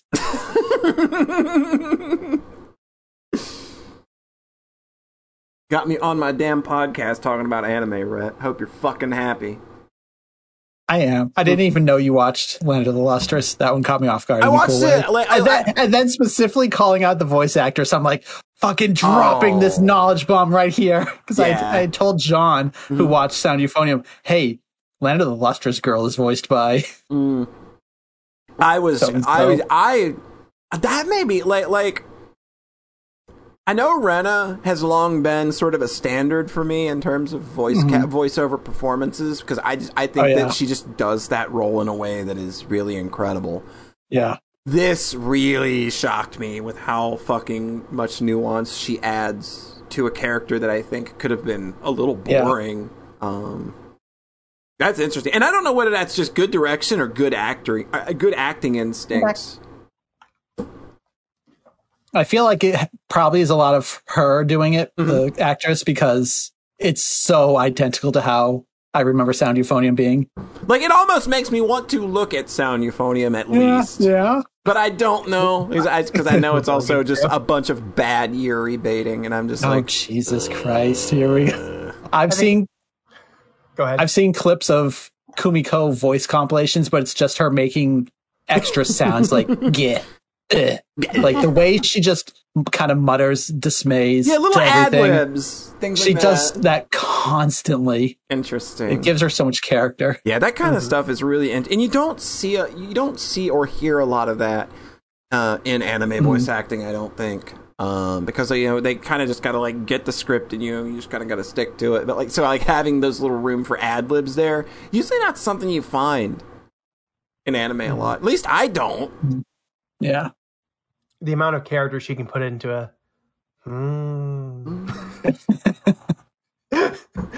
Just speaking volumes. There's a little bit of that in Land of the Lustrous as well. A little bit. Probably not as much, because it sounds like that's like a character trait in Sound Euphonium, whereas this is just kind of like probably just kind of her musing into the mic between lines, and it just kind of worked. All right. So, John... Yeah, I'm switching it up. Switching it up. That's fine. Yeah, John. Fine.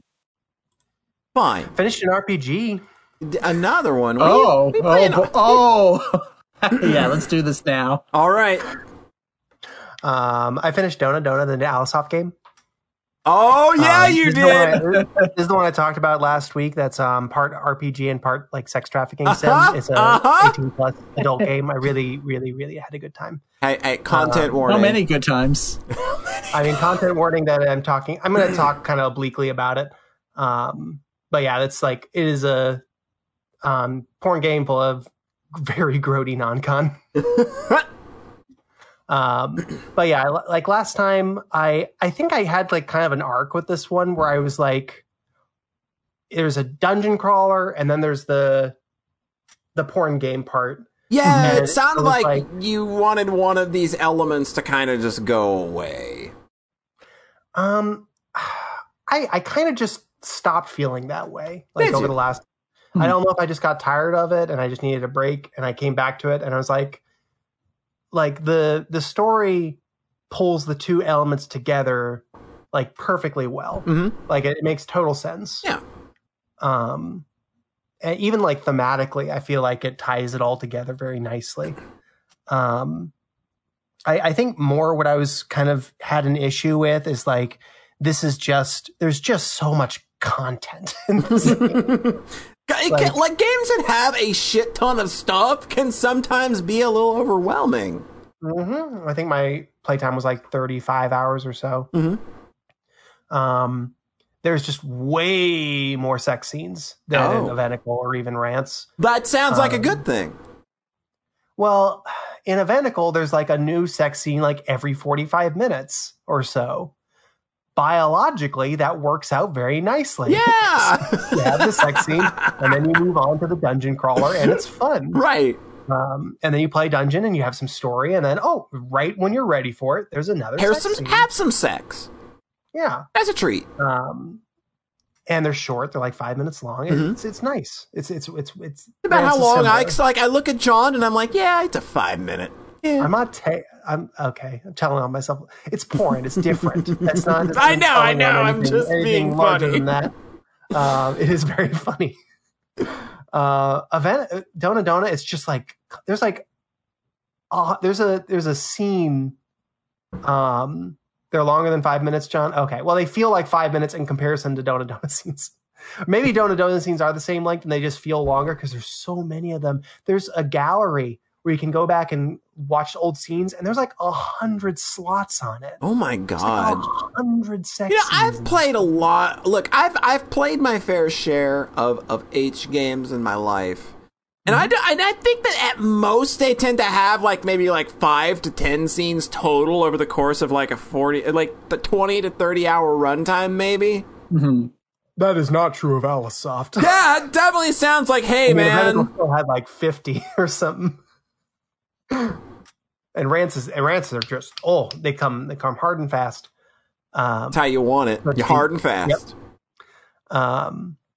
But I don't know. I'd be cute. I'd be sitting down and I'm like, okay, I want to level up my characters in the dungeon crawler, and they'll have 3 arrow events with all the different party members, and then I'll have a heroine, a unique heroine character in the trafficking part of the game who has 2 more events I want to get through, and then I've got 3 more heroines I want to go through and get all their events, and it's just that is so much of the game relative to Eventicle and Rants. Mm-hmm.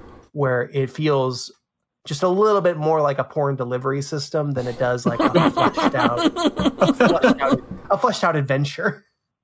I don't know why porn delivery system just fucking slayed me right there. One of the old Alicesoft games was Dream Delivery System. Which they name all the chapter Dream Program System. Okay, they name all the chapters after old Alicesoft games. It's very funny. Oh, great, okay. Dream Program System. Thank you, Zalas. The other expert here. But the overall story is still really cool. Mm-hmm. You're in a town and you're rebelling against basically a corporation owns the town. They basically have created the currency. Everyone works for them. They are the de facto government of the town. They own mercenaries that police and have rules, and all the schools teach about how great this corporation is. And it basically feels like an Amazon stand-in. Only exaggerated dystopia where you're in the town owned by Amazon. Right. Fucking rules. So the whole plot is basically playing out as you are the rebels fighting against this big Shinra Corp. Mm-hmm. And there's rival gangs that who are also fighting against them. Also, all of them getting money by trafficking. So that's part of the rivalry. Mm.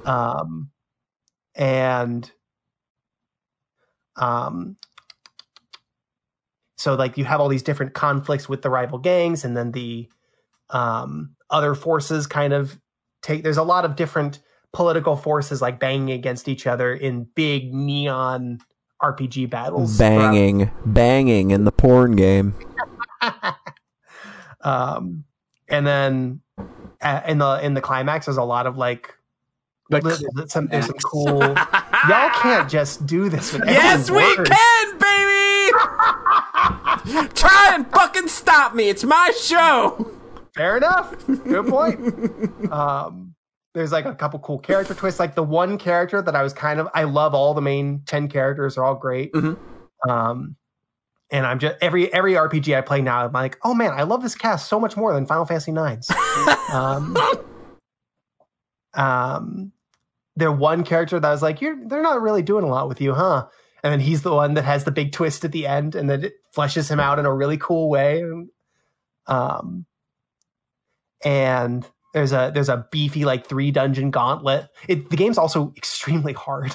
That was really extremely surprising. Hard. Just like But, Red. But like you're incentivized to pay attention to all the systems, bring them all together, level up your characters, get lots of money. Getting money is hard and important. The economy never goes like completely insane. It all ties together as just like a game experience. And an RPG experience, it all ties together very nicely. And the final boss, I grinded for like an extra hour and a half before the final dungeon because I heard it was balls hard on the CG guide I was looking at. This sounds like the dogeniest Dojin dungeon crawler. Like, I've played dungeon crawlers that aren't porn related that just like this has that same vibe to it, to like where it's a little unbalanced and kind of unfair, but you deal with it. It was hard in a way that I really liked because I grinded for like an hour and a half and then I like thoroughly won. I thoroughly won the grinded. Fuck. I thoroughly won the ending. So it's not like Saga hard or anything. It's just like you actually do have to grind a little bit at times. Yeah. Or the bosses will. That's fine. I just accept that. I accept that with dungeon crawlers. I'm fine with it. The presentation is gorgeous. The fighting is really fun. Just nice math puzzle fighting. This is the same team that did Rance 1, the Rance 1 2013 remake, which also had fighting I really liked. It's just slick as hell throughout with the presentation. I like the presentation. Everything I saw about this, I really liked it. It's just slick as hell. Mm-hmm. Fuck. All right, I've got my big nice thing I want to say about it, and my big mean thing I want to say about it. Okay. So I'm going to say the big nice thing first. All right. The theming really resonated with me in this game. Not on like an indulgent level to the same way as like Evenical and Rance, because just like Kuma, the main character, is just not as forceful or fun a personality as the main characters in Evenical and Rance. Right. But like fighting the big evil corporation that is just like doing awful, repugnant things, and then just like kind of just being the awful, repugnant gang themselves, is there's something there. The one character that's gay, that's named, that is like gay, is also the character that is like comes from a home life where they were told to like put into this very specific box, and they escaped and joined like this rebel group basically to fight back against their old family and against the whole overall system. I think there's a sort of resonance to the idea of like, we're playing as the disgusting monsters and fighting against this absolute bullshit hypocritical system and just owning like, we're as awful as you say, and we're still gonna beat the shit out of you. I don't know. There's something that I get it. I understand. I think that's hard to put into words. And I get it. I know what you're going for. Like being in a queer community online, the government and society and religion are constantly saying how awful everyone is and how we're disgusting and evil. Yep. So like, obviously, doing sex trafficking is very evil and bad. Yes, it's like, obviously. Not thinking about that literally, thinking in terms of like playing this video game where you're just embodying like, we're the scum of the earth. Deal with it, fuckers. Like we're going to be scummier than you, but at least we may be a little more ethical about it. It like there's something there that really appealed to me. Right.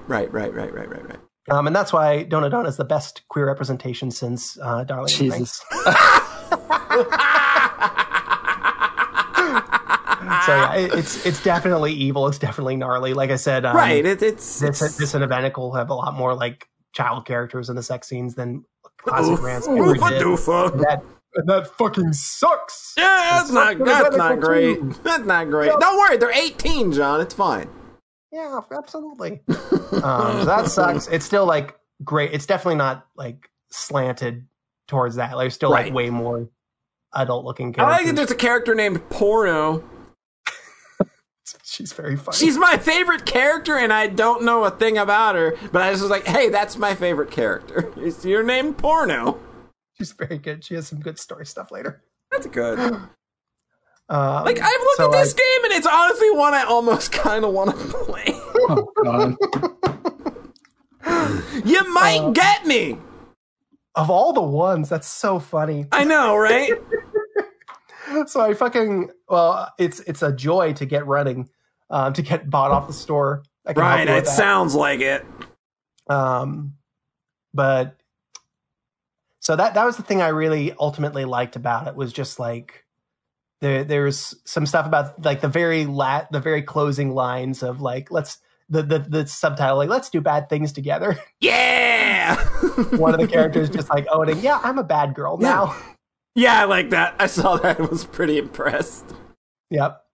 I don't know. And in a world where there's just so much, when the machine is so bullshitty. Yeah, like I think that like this sounds like very fun in its own way. Yeah. So the mean thing is just like, I don't think this quite has the same overall panache as some of the other Alisoft stuff from a storytelling perspective. Eventical in particular seemed to have like the story stuff that you were looking for. Yeah, it's just a fucking Trails game. yeah, like that's really the vibe I got from you talking about Eventical. Mm-hmm. And this one is just like, it has a good final dungeon, it has a good final boss. It's got a final boss where you're finishing it and you're like, wait, was that the final boss? Oh, I guess it was. Instead of, oh my God, wait, that wasn't the final boss. There's another one. Yeah. I guess that was the end. Oh. And that's a little bit. It's still a very cool fight with a good theme, but like it was like coming off of Xenoblade and playing Xenoblade X, where like there's a lot of content. There's as much stuff to do as in any of these games, but then the actual narrative is like considerably smaller, and it doesn't really tie off all the threads. It feels a little bit like it's kind of arcing for a follow up. It has a satisfying conclusion, but it's not that super satisfying. So where Eventical, I just felt so rewarded for having seen the ending is like 40 minutes. It's like 30 or 40 minutes in Eventical. This one's ending is like 5 or 6 minutes. Like this or Eventical, I think are like the two games that like. I think Rance may be a little too grody for me. Yeah, but this and Eventical, like they seem to kind of like. I could probably slide into one of these. Cool. Slide into one of these. It's not fun if you do it on purpose. John genuinely wasn't. So. I don't know. I think I'm still pretty funny. Red, it's my show, and I get to say that I'm funny. So if I say I'm funny, I'm fucking funny. All right. Got some laugh in the chat. There you go. We got people laughing in the chat. People know what the fucking deal is. I'm not sure the density of growth. I don't know how the density of growdiness compares, because there's still a lot of growdiness in both Eventical and... Sure, yeah, I know there Eventical is. Still seems like a lot. There's still I look at both games. I'm like, you know what? There's some characters there I could do. You know, that's fine. I can play around with that a little bit. I have the Donna CGs open right now. There's a lot of them. There's a lot. 1,600 images, and the list of tags I can't read on this podcast.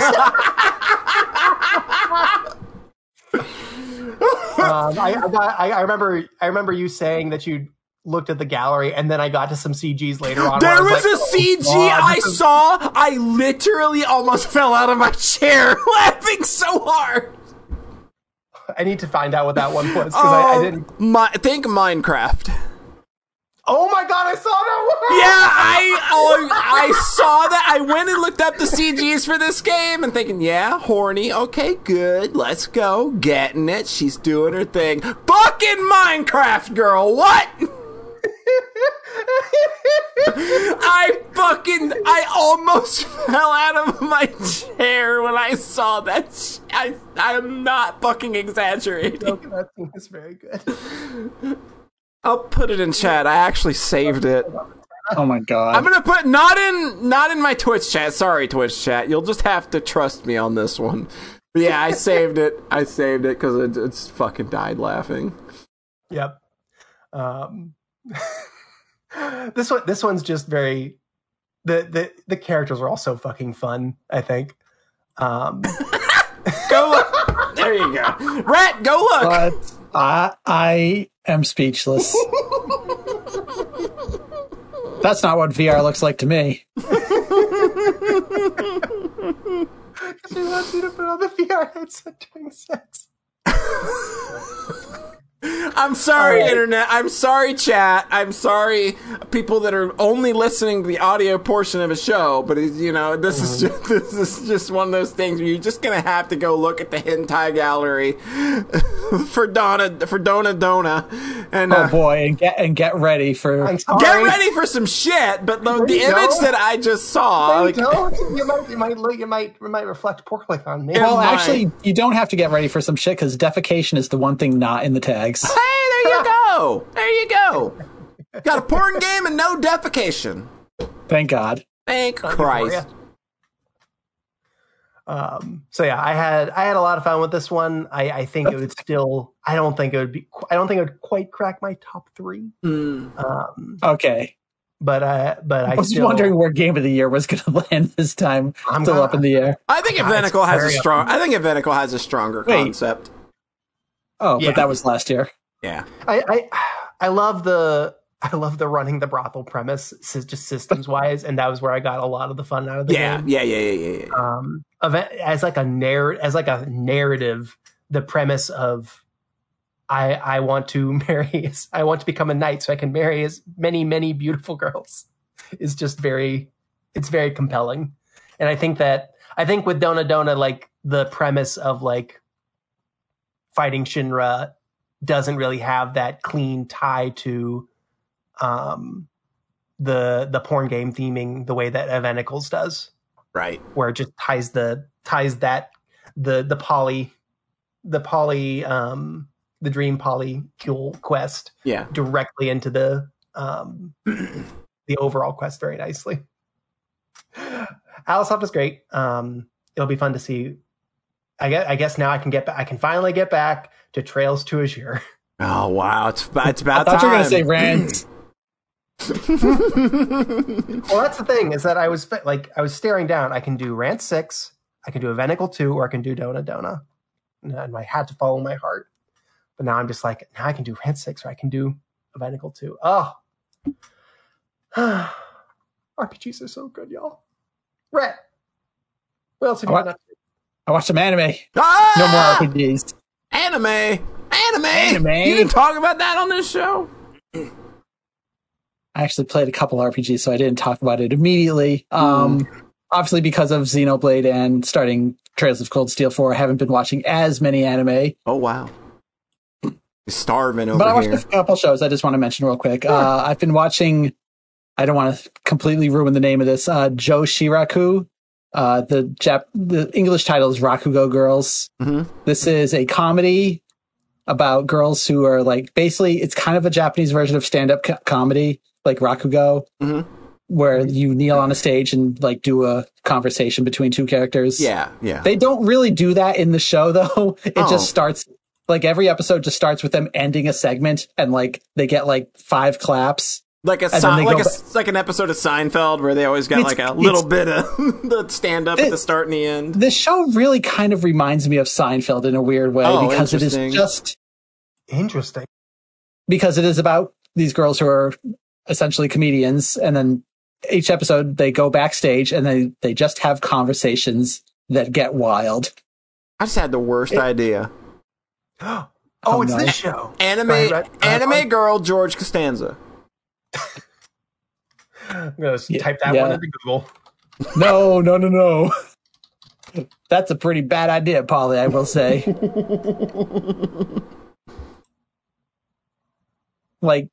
So this show, I think explaining comedy is really hard to do. So I'm just going to say I really like this show. I think it's very funny. It's also very Japanese a lot of the time. Okay, I was going to say, is it like anime Japanese funny, or is it funny, or is it like more recognizable toward like an English like, is this like an English speaker kind of funny, or is it like you kind of need to be in that culture to kind of get it?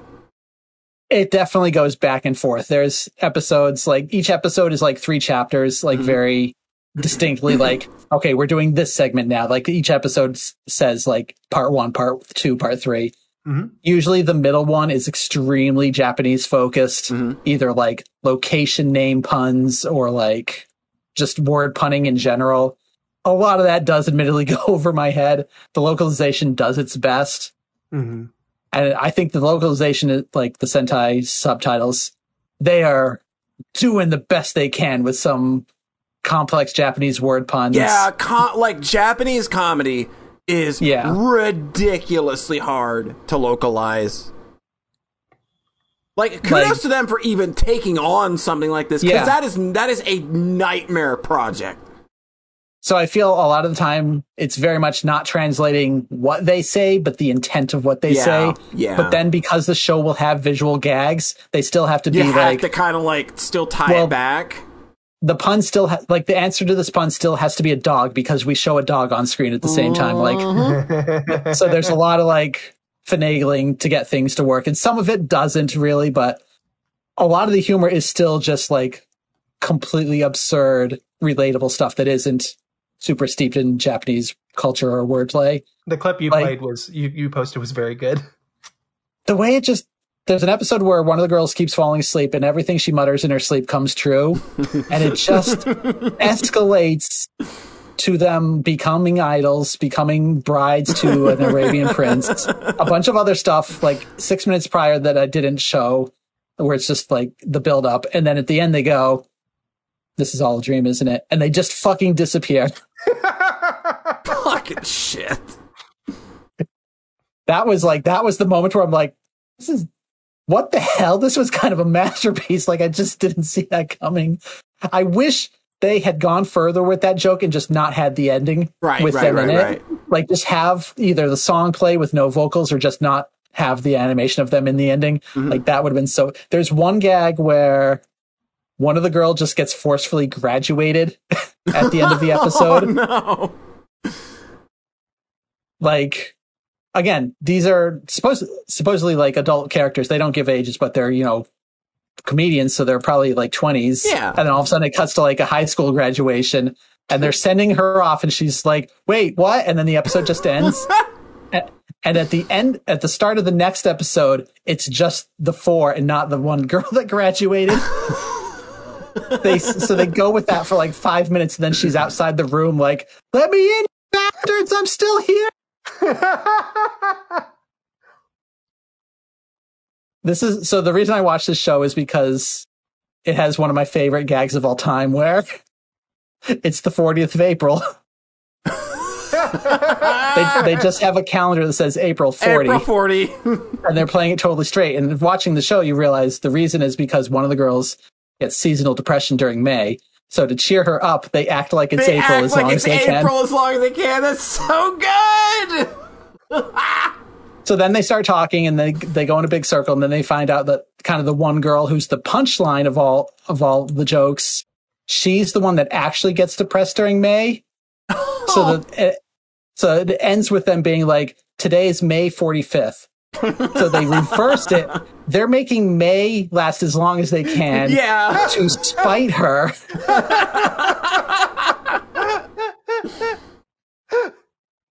So I think that's a good summary of that show. That's pretty good. This sounds like something I might check out. Yeah, I like this. Also, I was kind of amazed because something about the speaking style and the comedy, it made me go, "Oh, this reminds me of Sayonara Zetsubo Sensei." Oh, and then I looked, and it's the same fucking author. Okay, that makes sense. but like I haven't watched that show in like the last season was 2009. Yeah. It's been over a decade, and I fucking instantly picked up on that cadence, that writing style. Like, yeah. I couldn't believe it. It was like, wow, right after having the Orbital Children and Deno Coil connection pop out to me immediately. To have that happen again with another like decade gap, I was like, damn, I am a little too tuned into some of these. We all gotta have a passion. Absolutely. Yeah. There are more shameful passions. Another show I watched was called The Demon Girl Next Door. This is a very light comedy. It's the one I watched first, but then and I was like, oh, that was cute and kind of funny. And then I started watching Rakugo Girls and was like, oh, but this one's actually for real. Funny. So like this is kind of like Devil is a part-timer level, huh? Yeah, it was very much like there's more story. Like there's no story in Rakugo Girls, right? Because it's just absurdity happening. This one is very much story focused, and that's what I latched onto. It's a 15-year-old girl wakes up, and all of a sudden she's got demon horns and a tail, and her mom is just like, "Oh right, I never told you. We're part of the demon clan, and your powers have awakened." That's some Teen Wolf shit. We need you to collect the blood of a magical girl to revive our clan. Good. And so she immediately meets a magical girl and who is incredibly powerful. Like if you punch her, she just won't flinch at all. She's just like a rock. She holds up her arm and stops a truck. Oh, okay. But she's very chill. She knows about this, and the whole show is actually about them becoming friends. Of course, yeah. I knew that there wasn't going to be an actual like pursuit here.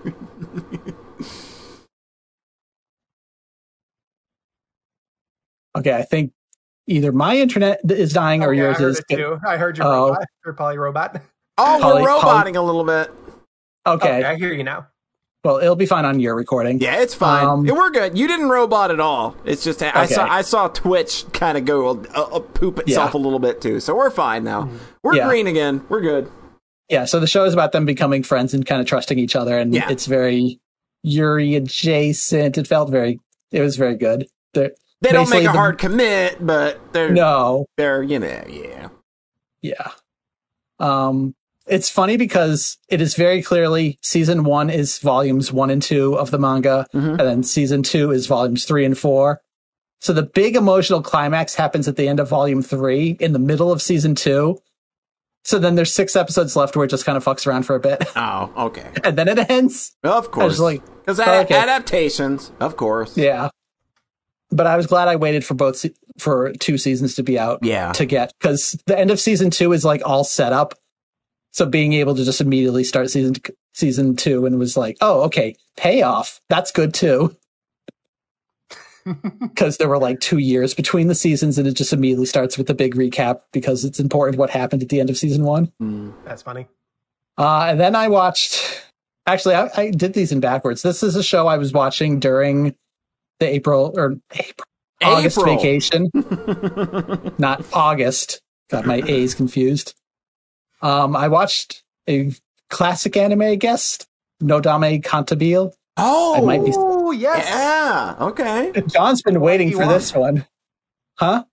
The wifey walk one. Yeah. Yes, the wife. The wife entered the wifey smile and then the wifey walk. Nodame, the character, is great. She's the wifey. Yeah. Okay. I don't have a whole lot else good to say about this series by the end. You see, this is great because I got to watch this whole journey play out. How many seasons of this are there, Rhett? 3. How many volumes of manga are there? Is it 15, I think? Ooh. How much of that did you read again? The last 2. Okay. Oh, wait, no.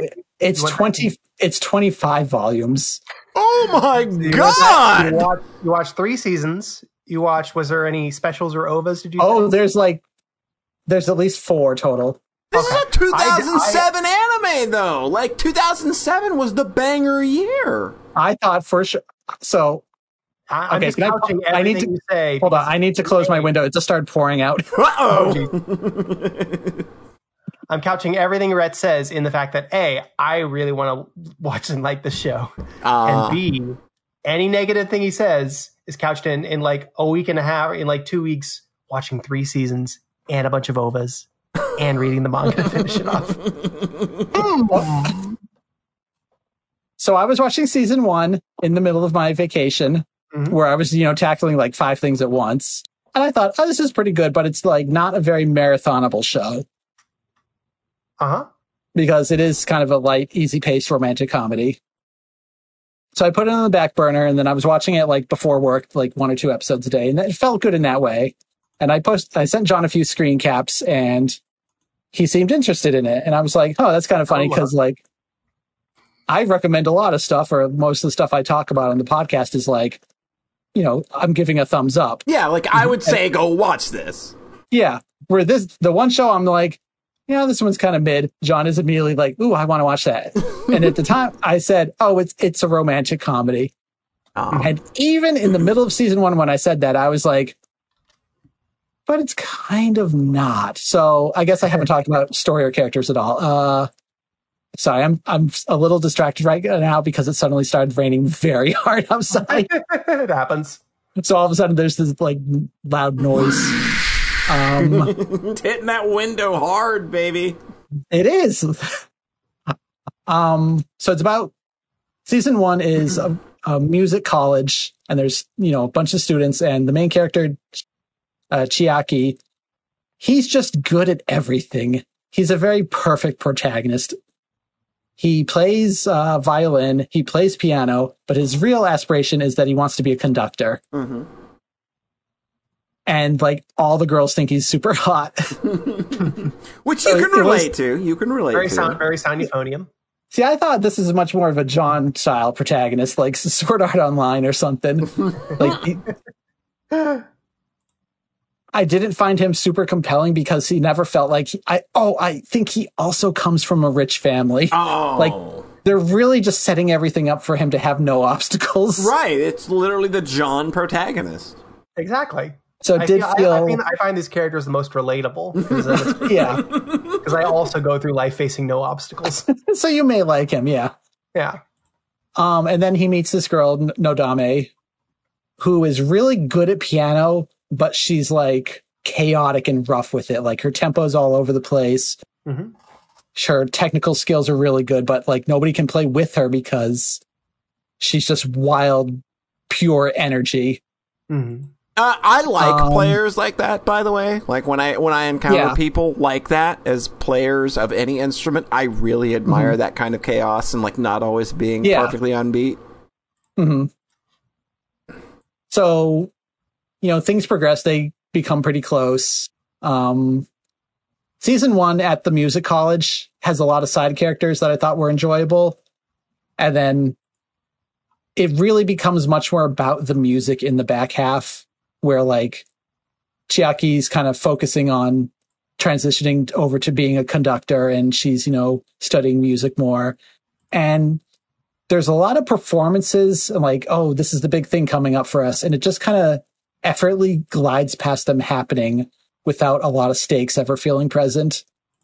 Very different from Sound Euphonium. Yeah. Because you're the one that made me realize that, where you said, oh, it's Sound Euphonium without the stakes. And I was like, yeah, that's kind of it, where everything just kind of happens. And then, like, I think it is probably much more realistic, where, like, it's not these hyper dramatic high school kids thinking the performance is like the life or death for them, where it's just like, yeah, this is the thing we're doing next week. We're practicing pretty hard, but it's not like the end of the world or anything, But that's really fun to watch. It's really fun. It's more fun to watch when the characters are really super hyper invested in it. Yeah.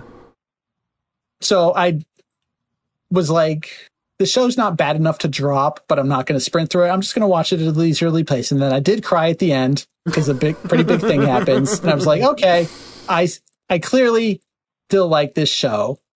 So let's watch season 2. So season 2, pulling up the mail page, was 1 year later, 2008. And story-wise, this season did a thing I didn't love, in that every character gets replaced besides the main two. Oh. Because the characters have now left Japan, they're in Paris. Yeah. Ooh. So the entire side cast changes. I don't like that at all. Like, I get why for the sake of the story, but having to introduce and build in a whole new cast. A whole new cast, yeah. Was rough. And then it's 11 episodes, plus however, 1 or 2 OVAs, and it takes place over a year. So, like, you're introducing new characters, and then the next episode is like 3 months later, and you're just like, oh, whiplash. Like, stuff's just, it felt at times like a Cliff Notes version of events. Because when these episodes are being set like months apart, like, again, it is stuff happening, the character's not really reacting super strongly to it, and then life moving on. Mm-hmm. So season 2, and it's funny, I've seen people say, oh, season 2 is the best one. And I'm like, this is where the show lost, kind of started to lose me. Mm. So it just kind of comes and goes. And then there's season 3. Sequel. Season 3 is 2010. Oh, wait. Yeah, season 3 is 2010. So a thing happened in 2009 is that the manga ended. Okay. And season 3 got delayed into 2010. I think it was supposed to end, closer to 2009 and like late 2009. So they named season 3 Finale. It is the finale of the series. Mm-hmm. And it's much more a continuation of season 2 because they're still in Paris with that cast that I never grew to like as much as the original. Right. Mm-hmm. And the romance is still progressing at a fucking glacial pace. Oh. And then I found something out right before I finished it. And I was a little like, oh, okay. Mm-hmm. Is that people don't like the ending because the ending is bad. Like, usually with anime fans, a lot of the times when people online, I feel, don't like something, it's because something like, oh, it was insulting to the audience. Or it didn't end the way they wanted it to. Yeah. Like, if this show ended with them breaking up, I would have been fine with it because it would have been something happening. Mm-hmm, mm-hmm. Like, there is a big arc that happens towards the end, but then it kind of resolves, and then the show just ends in a literally extremely weird spot. And I checked the manga, and that is where it ends. Just like in the middle of a performance. What? I kind of just laughed when the words, like, because in the anime it's all has a bunch of flourish, like a ribbon comes up and the word fins comes up, and I'm just like, oh, no. You're just putting a bow on what feels like a regular scene and saying the saga that has gone for 3 seasons. God, this is it. That feels so bad. And then there's one like 8-minute OVA afterwards that is not a sequel at all. It's just like a comedy thing. Oh, so that my God. That didn't ease the pain at all. So I saw a lot of people saying did not like the ending at all. And I thought, oh man, I wish if I'd known that before watching 3 seasons, oof, might have never invested in it to begin with. That's a heavy fucking investment. So that's not where this story ends. Oh no. Yeah, nope. Oh no. Because so I wasn't going to talk about it on the podcast, but the story gets so ridiculous. So I was like, well, this is just funny to talk about. Okay. So season 3 was conceptualized as airing in 2009. Oh, is it really 2009? God, that's so old. Oh. 2009 with the end of the manga. And then it got pushed into 2010. In that, 6 to 9 month gap, the manga author was like, actually, what if I do a little bit more? Uh-oh. So they wrote 10 more chapters after the end of the anime. But the anime said, no, we're done. That was Finn. Yeah. So there's 2 volumes of the manga that aren't animated whatsoever. Oh, no. So that's why, against my no manga policy, yeah, you went and watched. You went and read some manga. I went and read some manga. And I'm not going to trash on it too much because I'm just not a manga reader, but obviously the experience was significantly different going from, animation and voice acting and color For a show that is about music. For a show that's also about music. It's so funny in the manga when they just put the name of the piece they're playing. That's weird. So I'm going on YouTube to just play the song and feel and read the panels. So I will say the extra chapters known as Opera Hen, they do one thing that I like is that the characters go back to Japan. So a lot of that initial cast comes back. Right. Yeah, the good characters. So it's again, this was like a finale or a sequel that wasn't originally in the cards, where they just decided after ending the manga, and the last 2 volumes originally got a different manga name, this is Nodame Cantabile Opera Hen, and it might have been in a different magazine as well. It was a sequel series, even though it ended up only being 2 volumes. So it felt more like a proper finale ending, and that was fine. And then in 2016, the author did one more one-shot chapter. Oh my god. So I thought the ending of Opera Hen into the 2010 sequel was fine. And then Opera Hen, or I'm getting the names mixed up, sorry, the one shot into 2016, it felt more like finale, it takes place 5 years later, a little bit of aftermath resolution. And then it ends in a way that people also still hate. Oh, good! This author's really just knocking it out of the fucking park. The author is as non-committal as Chiaki is. Oh, God. Oh. Just not the story people wanted from this. Again, this is actually a pretty beloved series. I'm sure a lot of people are fine with it, but I saw a decent number of didn't like the endings. And then which of the 3 endings you're talking about? Oh, that one? Yeah, I didn't like that one either. Because, it ended, and then it ended 2 volumes later, and then 5 years later, another chapter where it for real ended. So they've had 3 shots at the ending. Right. And I'm not sure they've hit any of them. Fucking shit, man. This was a saga.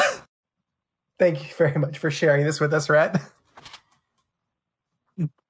So, Polly, what have you been up to? Hey! I played a video game. Bring us home, Polly. I played a video game. I played 9 hours of Soul Hackers 2. Ooh. I don't want to talk about Soul Hackers 2 right now. That's less than Trails of I like Soul Hackers 2 so far. I like Ringo's legs a lot. Just saying. There's always, as long as there's just a cute girl, man, you can kind of find some motivation. Listen, fan artists, please. I need all the fan artists in the world to get me, the good shit. Ringo is incredible. Incredible design. Great looking girl. Look at those legs. Please, I want you to go look at those legs. I've seen them. They're very long. Ma'am, please. A little bit of Land of the Lustrous energy, honestly. Little bit, yeah. So, yeah. I'm liking Soul Hackers 2 so far. It's pretty dope. Cool. It's got a lot of that kind of we're definitely taking some inspiration from our Persona design and stuff here. It's very stylish, but it is very also Shin Megami Tensei adjacent. Which it's funny because the original Soul Hackers was a Shin Megami Tensei game, but they removed that from the Soul Hackers 2 title. Huh? Just interesting, Just saying. So you have not dropped this one? No. I like this game a lot. I'm just not in the mood to play video games right now. Yeah. I played the 9 hours or so that I have played of Soul Hackers 2 so far. I'm digging it. I like it a lot. I like the setting. I like the characters. I think it's just really, really well done so far. So yeah, it's just I'm just not in video game mood. I was kind of just throwing back to the first segment there. It's just I don't want to fucking talk about the video game because I'm going to talk about the anime. I'll talk about the anime that I watched. Yes, Ooh, yes. More anime. More anime. A double dose of me doing anime segment. How wild is that? That doesn't happen very often. So wild. That does not happen very often. This was one that, like, came out, like, I saw the previews for last year and was like, oh, I want to watch that, but I am not watching that until it is done. Because they literally were like, hey, we're not finishing in our first core, and then we're going to finish in our second core. Except we're not going to, because we're going to have a lot of production issues, and then we're not actually going to finish until March of 2022. It was a full year for 26 or so episodes. Yeah, they had a lot of production issues in the back half. Like, the show basically became bi-weekly for a while, and then they ran out of time slots, so they could not finish. That last episode was like 3 months later. Yeah, the last 2 episodes. Oh, was it 2 episodes? It was 2. God. 22 and 23 were both this year in March. So, yeah, I watched 86. So, Ooh. 86 is an anime based on a series of a bunch of light novels, which I know what you're saying. An anime based on a light novel in 2022? What? Who'd have thought? Anyway, this show is, it basically centers on a war between the Republic of San Magnolia and the Giadian Empire that's been going for about 10 years or so. This is a war that is fought by seemingly autonomous machines of the Empire, and the Republic has their own unmanned war machines called Juggernauts, and those are controlled by a handler who operates them from like an operations room. This was kind of like a video game in a way, so they never see actual combat. And the good news is that the Republic gets to broadcast every day that due to the nature of, unmanned vehicles and autonomous robots, this war has sustained exactly no human casualties. Hooray! Uh-oh, asterisk time. Asterisk, big ol' asterisk, here we go. At the start of the war, the Republic funneled most of its citizens into 85 protective wards, except all of the people that don't have white hair and fair skin. Uh-oh. The Republic did a big racism. It's so on those. So anyone that's not white-haired or fair-skinned was shipped to the 86th Ward beyond the walls to fight the Empire's Legion units. And since the Republic literally changed the definition of human being to describe only those with white hair and fair skin, any 86s that die don't actually count as human casualties. You're not a human casualty if you're not human. And that's the very grim setup for this series. We are the monster rats. And there's a lot more going into this. Like, there's a whole side of what's going on, the Giadian side of things, too. But I'll save that because you should watch the show and find out yourself. Like, what's going on over there? Because a lot of this stuff is real fun to watch kind of play out in real time. At the beginning of the show, we take the point of view of one of the Republic's handlers. Again, she's the person who will watch over these quote-unquote unmanned units of the Republic. She is Lena, and she is assigned the command of the Spearhead unit, which is basically the unit that sees kind of like the worst of everything, like the most casualties, the most cruelty, just nearly everyone that's been in control of this unit, they either quit immediately or they commit suicide. Oh. Due to the realities that they have to face in doing so. Lena is different. She is a girl with a conscience. She's a girl with a lot of heart and a lot of conviction. She knows what the Republic is doing, and she will fucking tell anyone and everyone that will listen hey, those aren't unmanned units. We literally sent people there to be in those units, and they're dying every day. But it's so comically fucking racist that nobody in the Republic sees these people as people. And on the other side of the coin, we have the leader of the Spearhead unit. That's a character that I think most people in the show refer to as Shinigami or Reaper. His real name is Shinya, and he's like the best of the best. You know, he's fought in this war for like 4 years or so. He's survived this long. He's, you know, like he's taken it on as his duty to make sure that if anyone is left on the battlefield critically wounded, that he's the one that will put a final bullet in them so that they don't have to suffer, or they don't end up having their brains stolen and tossed into Legion units. Because that's another thing, is that like the Legion. Thanks so much for the raid, Junkyard Dave. Yes, thank you for the raid, Junkyard Dave. Just we're doing a podcast, so apologies I couldn't jump on that. By the way, no problem. But always welcome. Thank you so much, Junkyard Dave. Always a pleasure.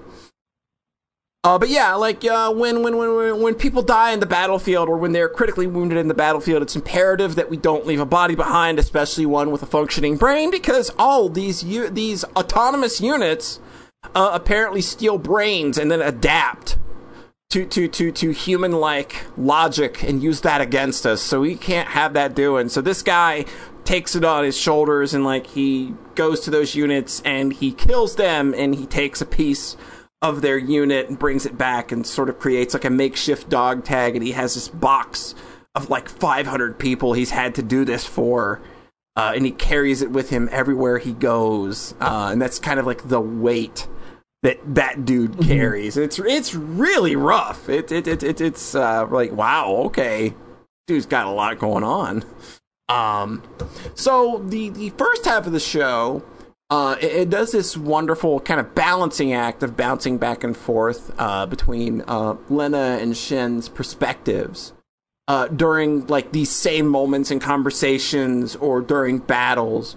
And the director did some like amazing visual and audio work to sort of emphasize just how different these two viewpoints are, because like that's going to sort of be like what builds here. Lena, like, despite her place as being one of their oppressors, she does everything she can to like ensure that like the 86's safety. Even though like all of her superiors continue like reminding her like, oh, hey, like these are just expendable pigs. Like, what are you doing? Why do you care so much? You know, and it's awkward as shit.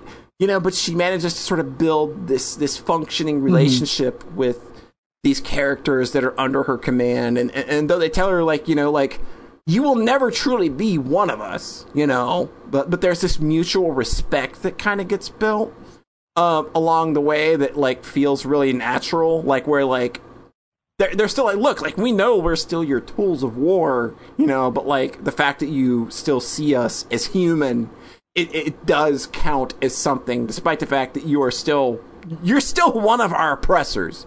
You know, you're not changing much.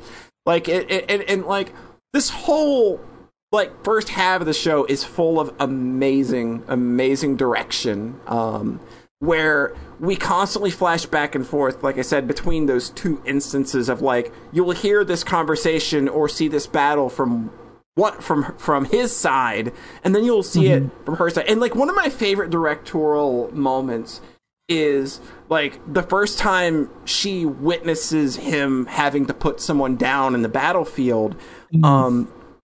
And I think it's really poignant because when he goes to do it and we see it from his side, he goes up, he puts his hand inside the unit, and we know he's going to pull the trigger, and it's completely silent. There's no audio at all. And we just see the muzzle flash, and that's it. But when we revisit that moment at the start of the next episode, we see it from her side. And we hear just like that ugly gun sound of like, it's just very visceral and ugly and to the point.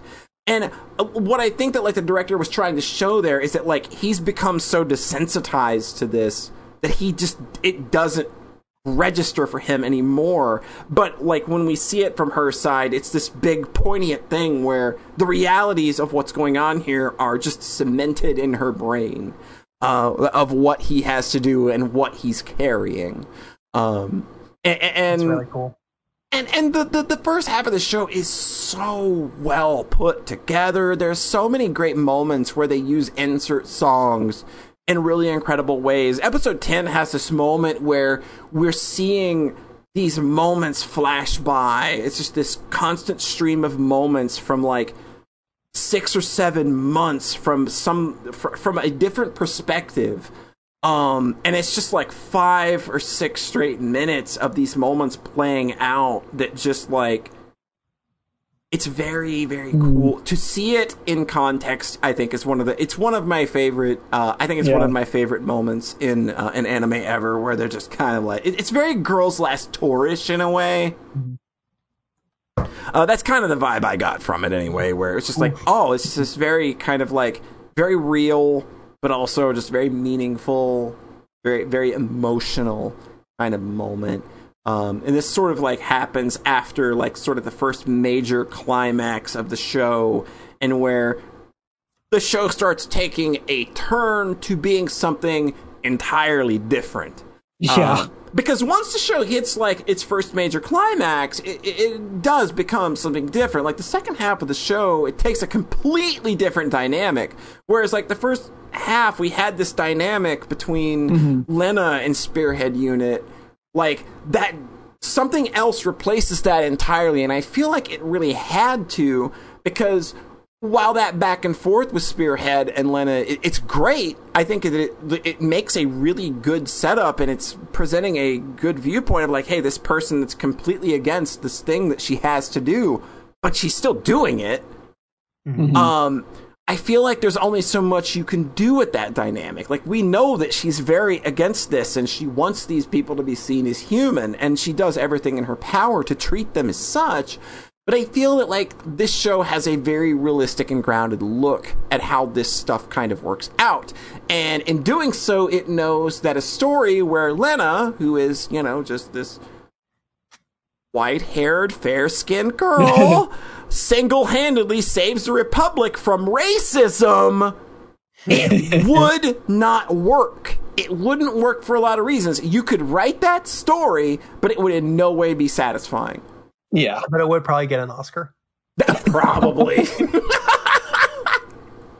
So the second half of the show has to do something drastic and new. Yeah. And I think it makes that transition just fine, despite the fact that, like, the second half, it's absolutely wrought with production issues. Like, there's definitely a lot of, like the production is not as strong, the direction is not as strong. There's a lot more like off-model animation happening. There's like I said, this show became a bi-weekly show for a while because it ran into so many snags. It tones down on the action for much more of an interpersonal story. Like, we're looking more at the shit that Shinya's going through because he's like had this role thrust upon him as, you know, a Reaper, and like having to have put down so many people around him, and what that means for how how others view him, and how he views himself, and how he views people around him. Like, if he chooses to get close to them, what do they see him as? Like, is he just, you know, their Reaper of sorts? You know, is everybody destined to leave him behind? And it does a really good job of digging into that with him, and I really, really like that. But what I also really liked is this show, it introduces a fun new character named Frederica, who at first you think is just going to be your kind of typical bratty, like 10-year-old girl, and to a degree she is. That's how she's introduced. But due to her own circumstances, which get brought up very early, and the things that she's had to deal with, she sees a lot of herself in Spearhead Squad, and she sees a lot of herself in him, and ends up forming this very warm bond with Shin, especially, who at this point in the story, he needs like some kind of levity to his character. and she like is able to kind of provide this interesting warmth that, like, even though he's still very stuck in his ways, you can tell that she's making this gradual difference in him and kind of opening him up in a way that he may have not like felt before. And it's kind of a pretty straight shot to the end with this show, really. Like, there's not a lot of roller coaster reveals and twists. Like, it definitely felt like a much more standard story. Yeah, in like the second half. Like, it's comparable to Attack on Titan, but without all of the weird twists and turns that Attack on Titan does, right? That's sort of the vibe I got, where it's just kind of like... it's got military fighting against this impossibly weird and strong enemy, basically. Yeah. And the story moves to its big climax, like with a final boss in a pretty predictable manner. Like, there's a real good climax. You get like the incredible catharsis with like the entire final episode. I think that like that final boss fight is really, really good. And then you get that episode afterward where they start kind of reintroducing elements from the first half where and they give you a moment like that you've wanted to see for 22 episodes, and it feels really earned and emotional. So like, I thought that like this, like, despite the production issues that they ran into in that second half, I think they were able to kind of get this story across in a way that felt really true to what they were trying to do. It like, and the story ends at a point where, despite the fact that there are like 10 more volumes of story after this, they end at a point where you can conceivably stop and go, okay, I know how the rest of that plays out. It was funny looking at the forums and people being like, oh, this is where the story starts. I'm just like, yeah. And to this like, story, this was also... Go ahead. This is all set up for that one moment happening at the end. And it's a real good moment. Yeah. Like, I think that, like... And I understand why some people would be disappointed with the second half. I understand, because, like, Lena is a very strong and awesome and very cool character. I liked her a lot. I liked her so much from that first half. And she's just not in this second half a lot. And I understand why. It's like, when you watch the show, you understand why. There's not a lot of point to her. Like, I feel that they could have done her sort of like reintroduction early on in the season when we kind of catch up to what she's up to. I think they could have done that with a little more panache. I feel that it deserved a little more oomph, especially like with the new title that she's given. Like, I feel like, oh, like, you know, and like the changes that she's made to herself physically, it's like, oh, like, I feel they could have gone over that a little more and made that stick, you know, make that moment stick and land, and make you feel that. But I don't think that it in any way makes the show bad that she's not there, because like the shit that Shin's going through, and then the addition of Frederica and like what all of that means. And like watching like the rest of that squad kind of like be able to grow beyond and sort of become their own people.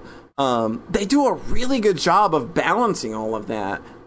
And it's just like, you know what, like you might actually get me to buy like volumes 4 and 5 of this to see like, okay, how does this go from here? Because I definitely want to know where it goes from here. Yeah, like I like they leave you with enough. Like, they give you enough catharsis at the end of this show to where, like I said, I feel like you could stop here and you can feel like, okay, I got what I wanted, and I can probably imagine where this goes. Because I don't imagine this is going to get another season. I just kind of don't think that it's in the cards. But I'm willing to invest like $30 into a couple more light novels and see like, okay, what do we do from here? Because we have that, like, we built up to this one big moment that we've wanted basically from the start, right? And they give us that at the end of the show, and it feels really good. What have you got beyond that? And I'm willing. I think I'm willing to like. I'm willing to jump into this world. Yeah, like, and I like this world and these characters a lot. Like, I really was thoroughly like, the show is one that I looked at and immediately said, this is me, and I want to watch this in the most optimal way possible.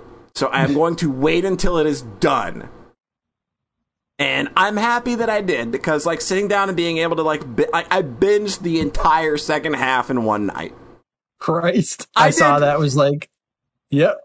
I did all 12 episodes in one night. Like, that was like, beautiful. I'm buying a pizza, I'm sitting down, and I'm just like, all right. Fucking anime. I'm watching a shit ton. I'm watching 6 hours of anime, and I had a real goddamn good time doing it. And like, this is a world and characters that are really interesting. Like, I think that I'm on board with seeing, like, okay, like, where do you go from here? What do you have? Because it's obviously a story, I think, that could also fall into just like the Konosuba thing, where you find a comfort zone and you can make it kind of like, okay, we're just doing this thing because we found a rhythm. I think that this is a story that could easily lend itself to that, because it does sort of have that Attack on Titan deal of like, oh, hey, we could just like have all of these cool military like operations and like these big fights, right? But I'm more interested in what they would do character-wise, because these characters are very interesting. There's a lot of cool things that you could do with them, and I would like to see like what the author has in mind after you get them to this first big climax that you made us want from the jump. So yeah, absolutely, 86 is cool as shit. That rules, Polly. Yeah. This is one I like I said, from the jump and from all the previews, is definitely something that I'm here and I want to see. So, you know, waiting it out and seeing it all through to the end in such a short amount of time, absolutely worth it. Killer. What about you, Rhett? Didn't you watch this one? I was waiting for the shoe to drop. You were waiting? Uh-oh. As soon as he said, I said to John, like, yeah, I watched it and was like, I thought it was okay. I never talked about it in the podcast. And then, like, 30 seconds after that, you DM'd me also like, yeah, I noticed you watched this and never talked about it in the podcast. I think the words you used were intensely mediocre. Oh my God! Sorry to call you out, Red. I don't know. This one just, I don't dislike this show. It just didn't connect for me. I think, and it's weird because it was actually season 1 that distinctly lost me. What? Wow, like that's the one that I thought had like the best direction, and just like, it's not even that. It's just some of the story elements, and I don't even remember what they were. Like the Lena side, fine, perfect, loved it. That was the side I was totally invested in. There was just something about the 86 side and the way it was going so fast, and they were dropping all these bombshells, like what felt like they could have been bigger story revelations. Especially like after the big thing where they kind of end up where they end up. This was like episode 5 or 6, actually. Oh, wow. I forget what it was specifically. It might have been like the fact that the enemy robots are like taking people's brains, where the nature of the war that they're in was pushed to the point of, you are so fucking fucked territory. Like, it felt like it was just laying on the despair so thick. I get that. I get that. That I couldn't take it seriously anymore. I understand that. I just don't, because they are really fucked. They are. The reality. They are. Like, yeah. and I think that like, I can, like, a lot of the time, like watching this, I had Attack on Titan kind of going through my head, and like, it's a similar, oh, you're fucking fucked situation. And I'm wondering, like, what's different with Attack on Titan and this, like, because I feel that they're both very similarly staked. Like, the stakes are very similar. I don't know what it was specifically. I think season 1 also in particular, I felt like on the 86 side, I didn't care when characters died because it was happening so fast. Yeah, it does happen a lot. And I think there's just a time skip towards the end where it's just like, oh yeah, everybody else. Yeah. All these not gone now. They trim it down. Like, there's a very clearly, like, a set of characters that are main characters that will go on to sort of define the rest of Spearhead Squad. So, like, and I think they make those first few deaths very meaningful. But afterwards, it does kind of seem like, okay, we snap back, and then like suddenly, like there's 5 more people gone. It was definitely like, you're just speed running, getting to the character cast that you actually want to write about. That is completely fair. I get that entirely. Yeah. Because then in season 2, it's just like, the ones left, they got that plot armor now. You were the chosen few. Yeah. Plot armor is definitely it's definitely a criticism that I have seen of this show from other people, actually. So yeah, that makes total sense to me. So it's not like completely damning.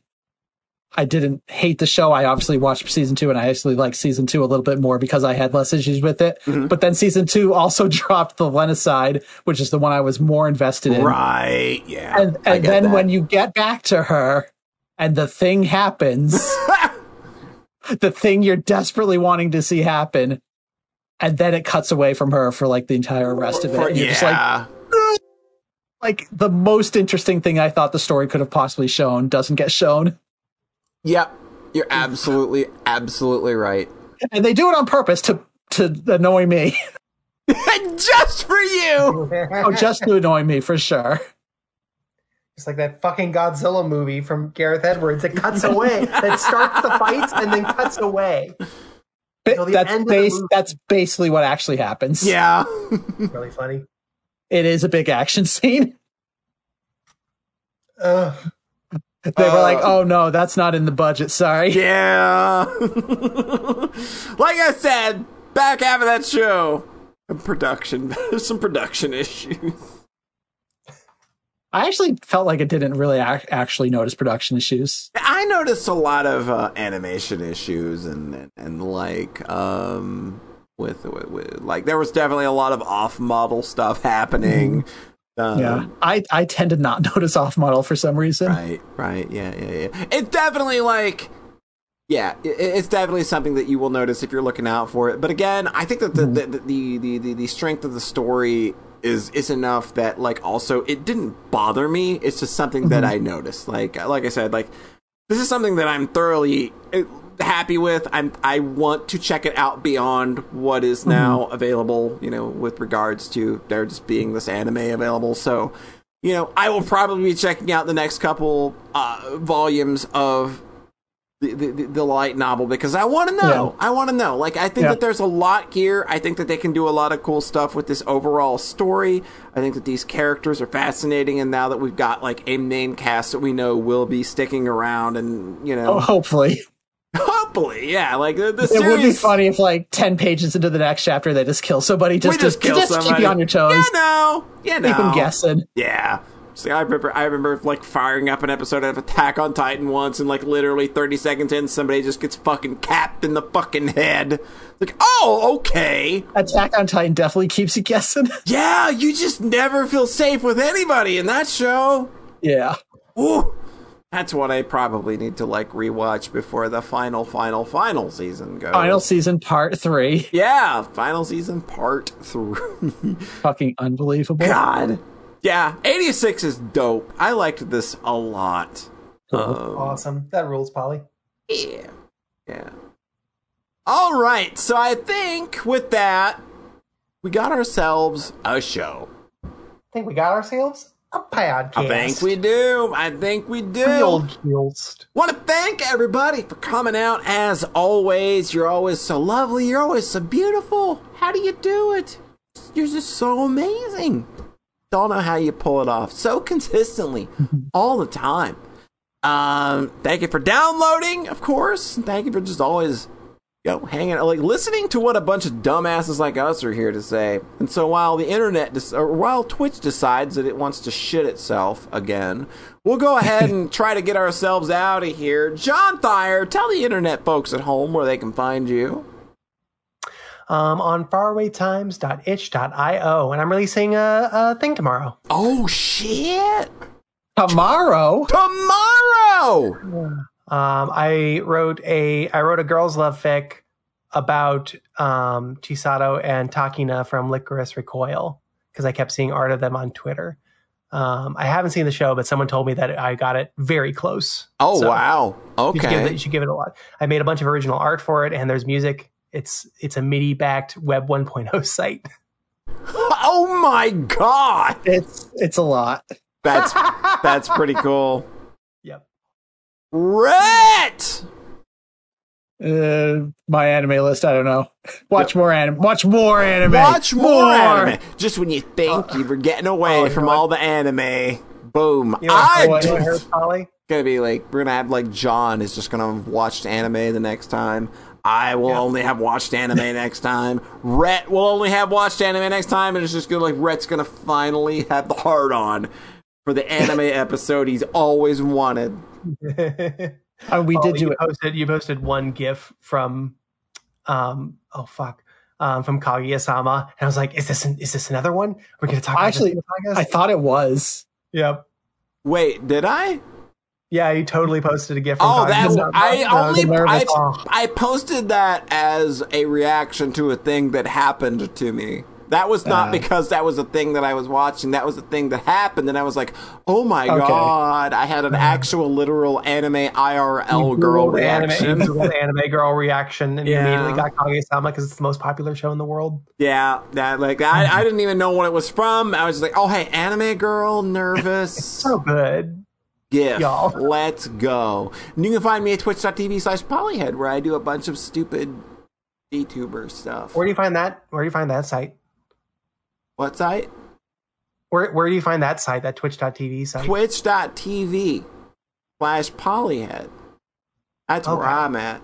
That's I where wanted I'm to at. spell it out quickly so that the people in the chat would know where to find it. Right, yeah. Like I'll be doing a birthday/streamerversary stream on the night of the 25th, a week from now, starting at 6 p.m. I'll be playing a bunch of games that are very special. You won't want to miss that. And I'll also be talking. I'll be pulling people on to talk to them. And I'll have like open slots. There's some people I'm scheduling to be on. But if you want to be on, I'll probably be able to have you on and talk to you. It'll be fun. Be good. We're going to start that at 6 p.m. on the night of the 25th. Because that's my VTuberversary.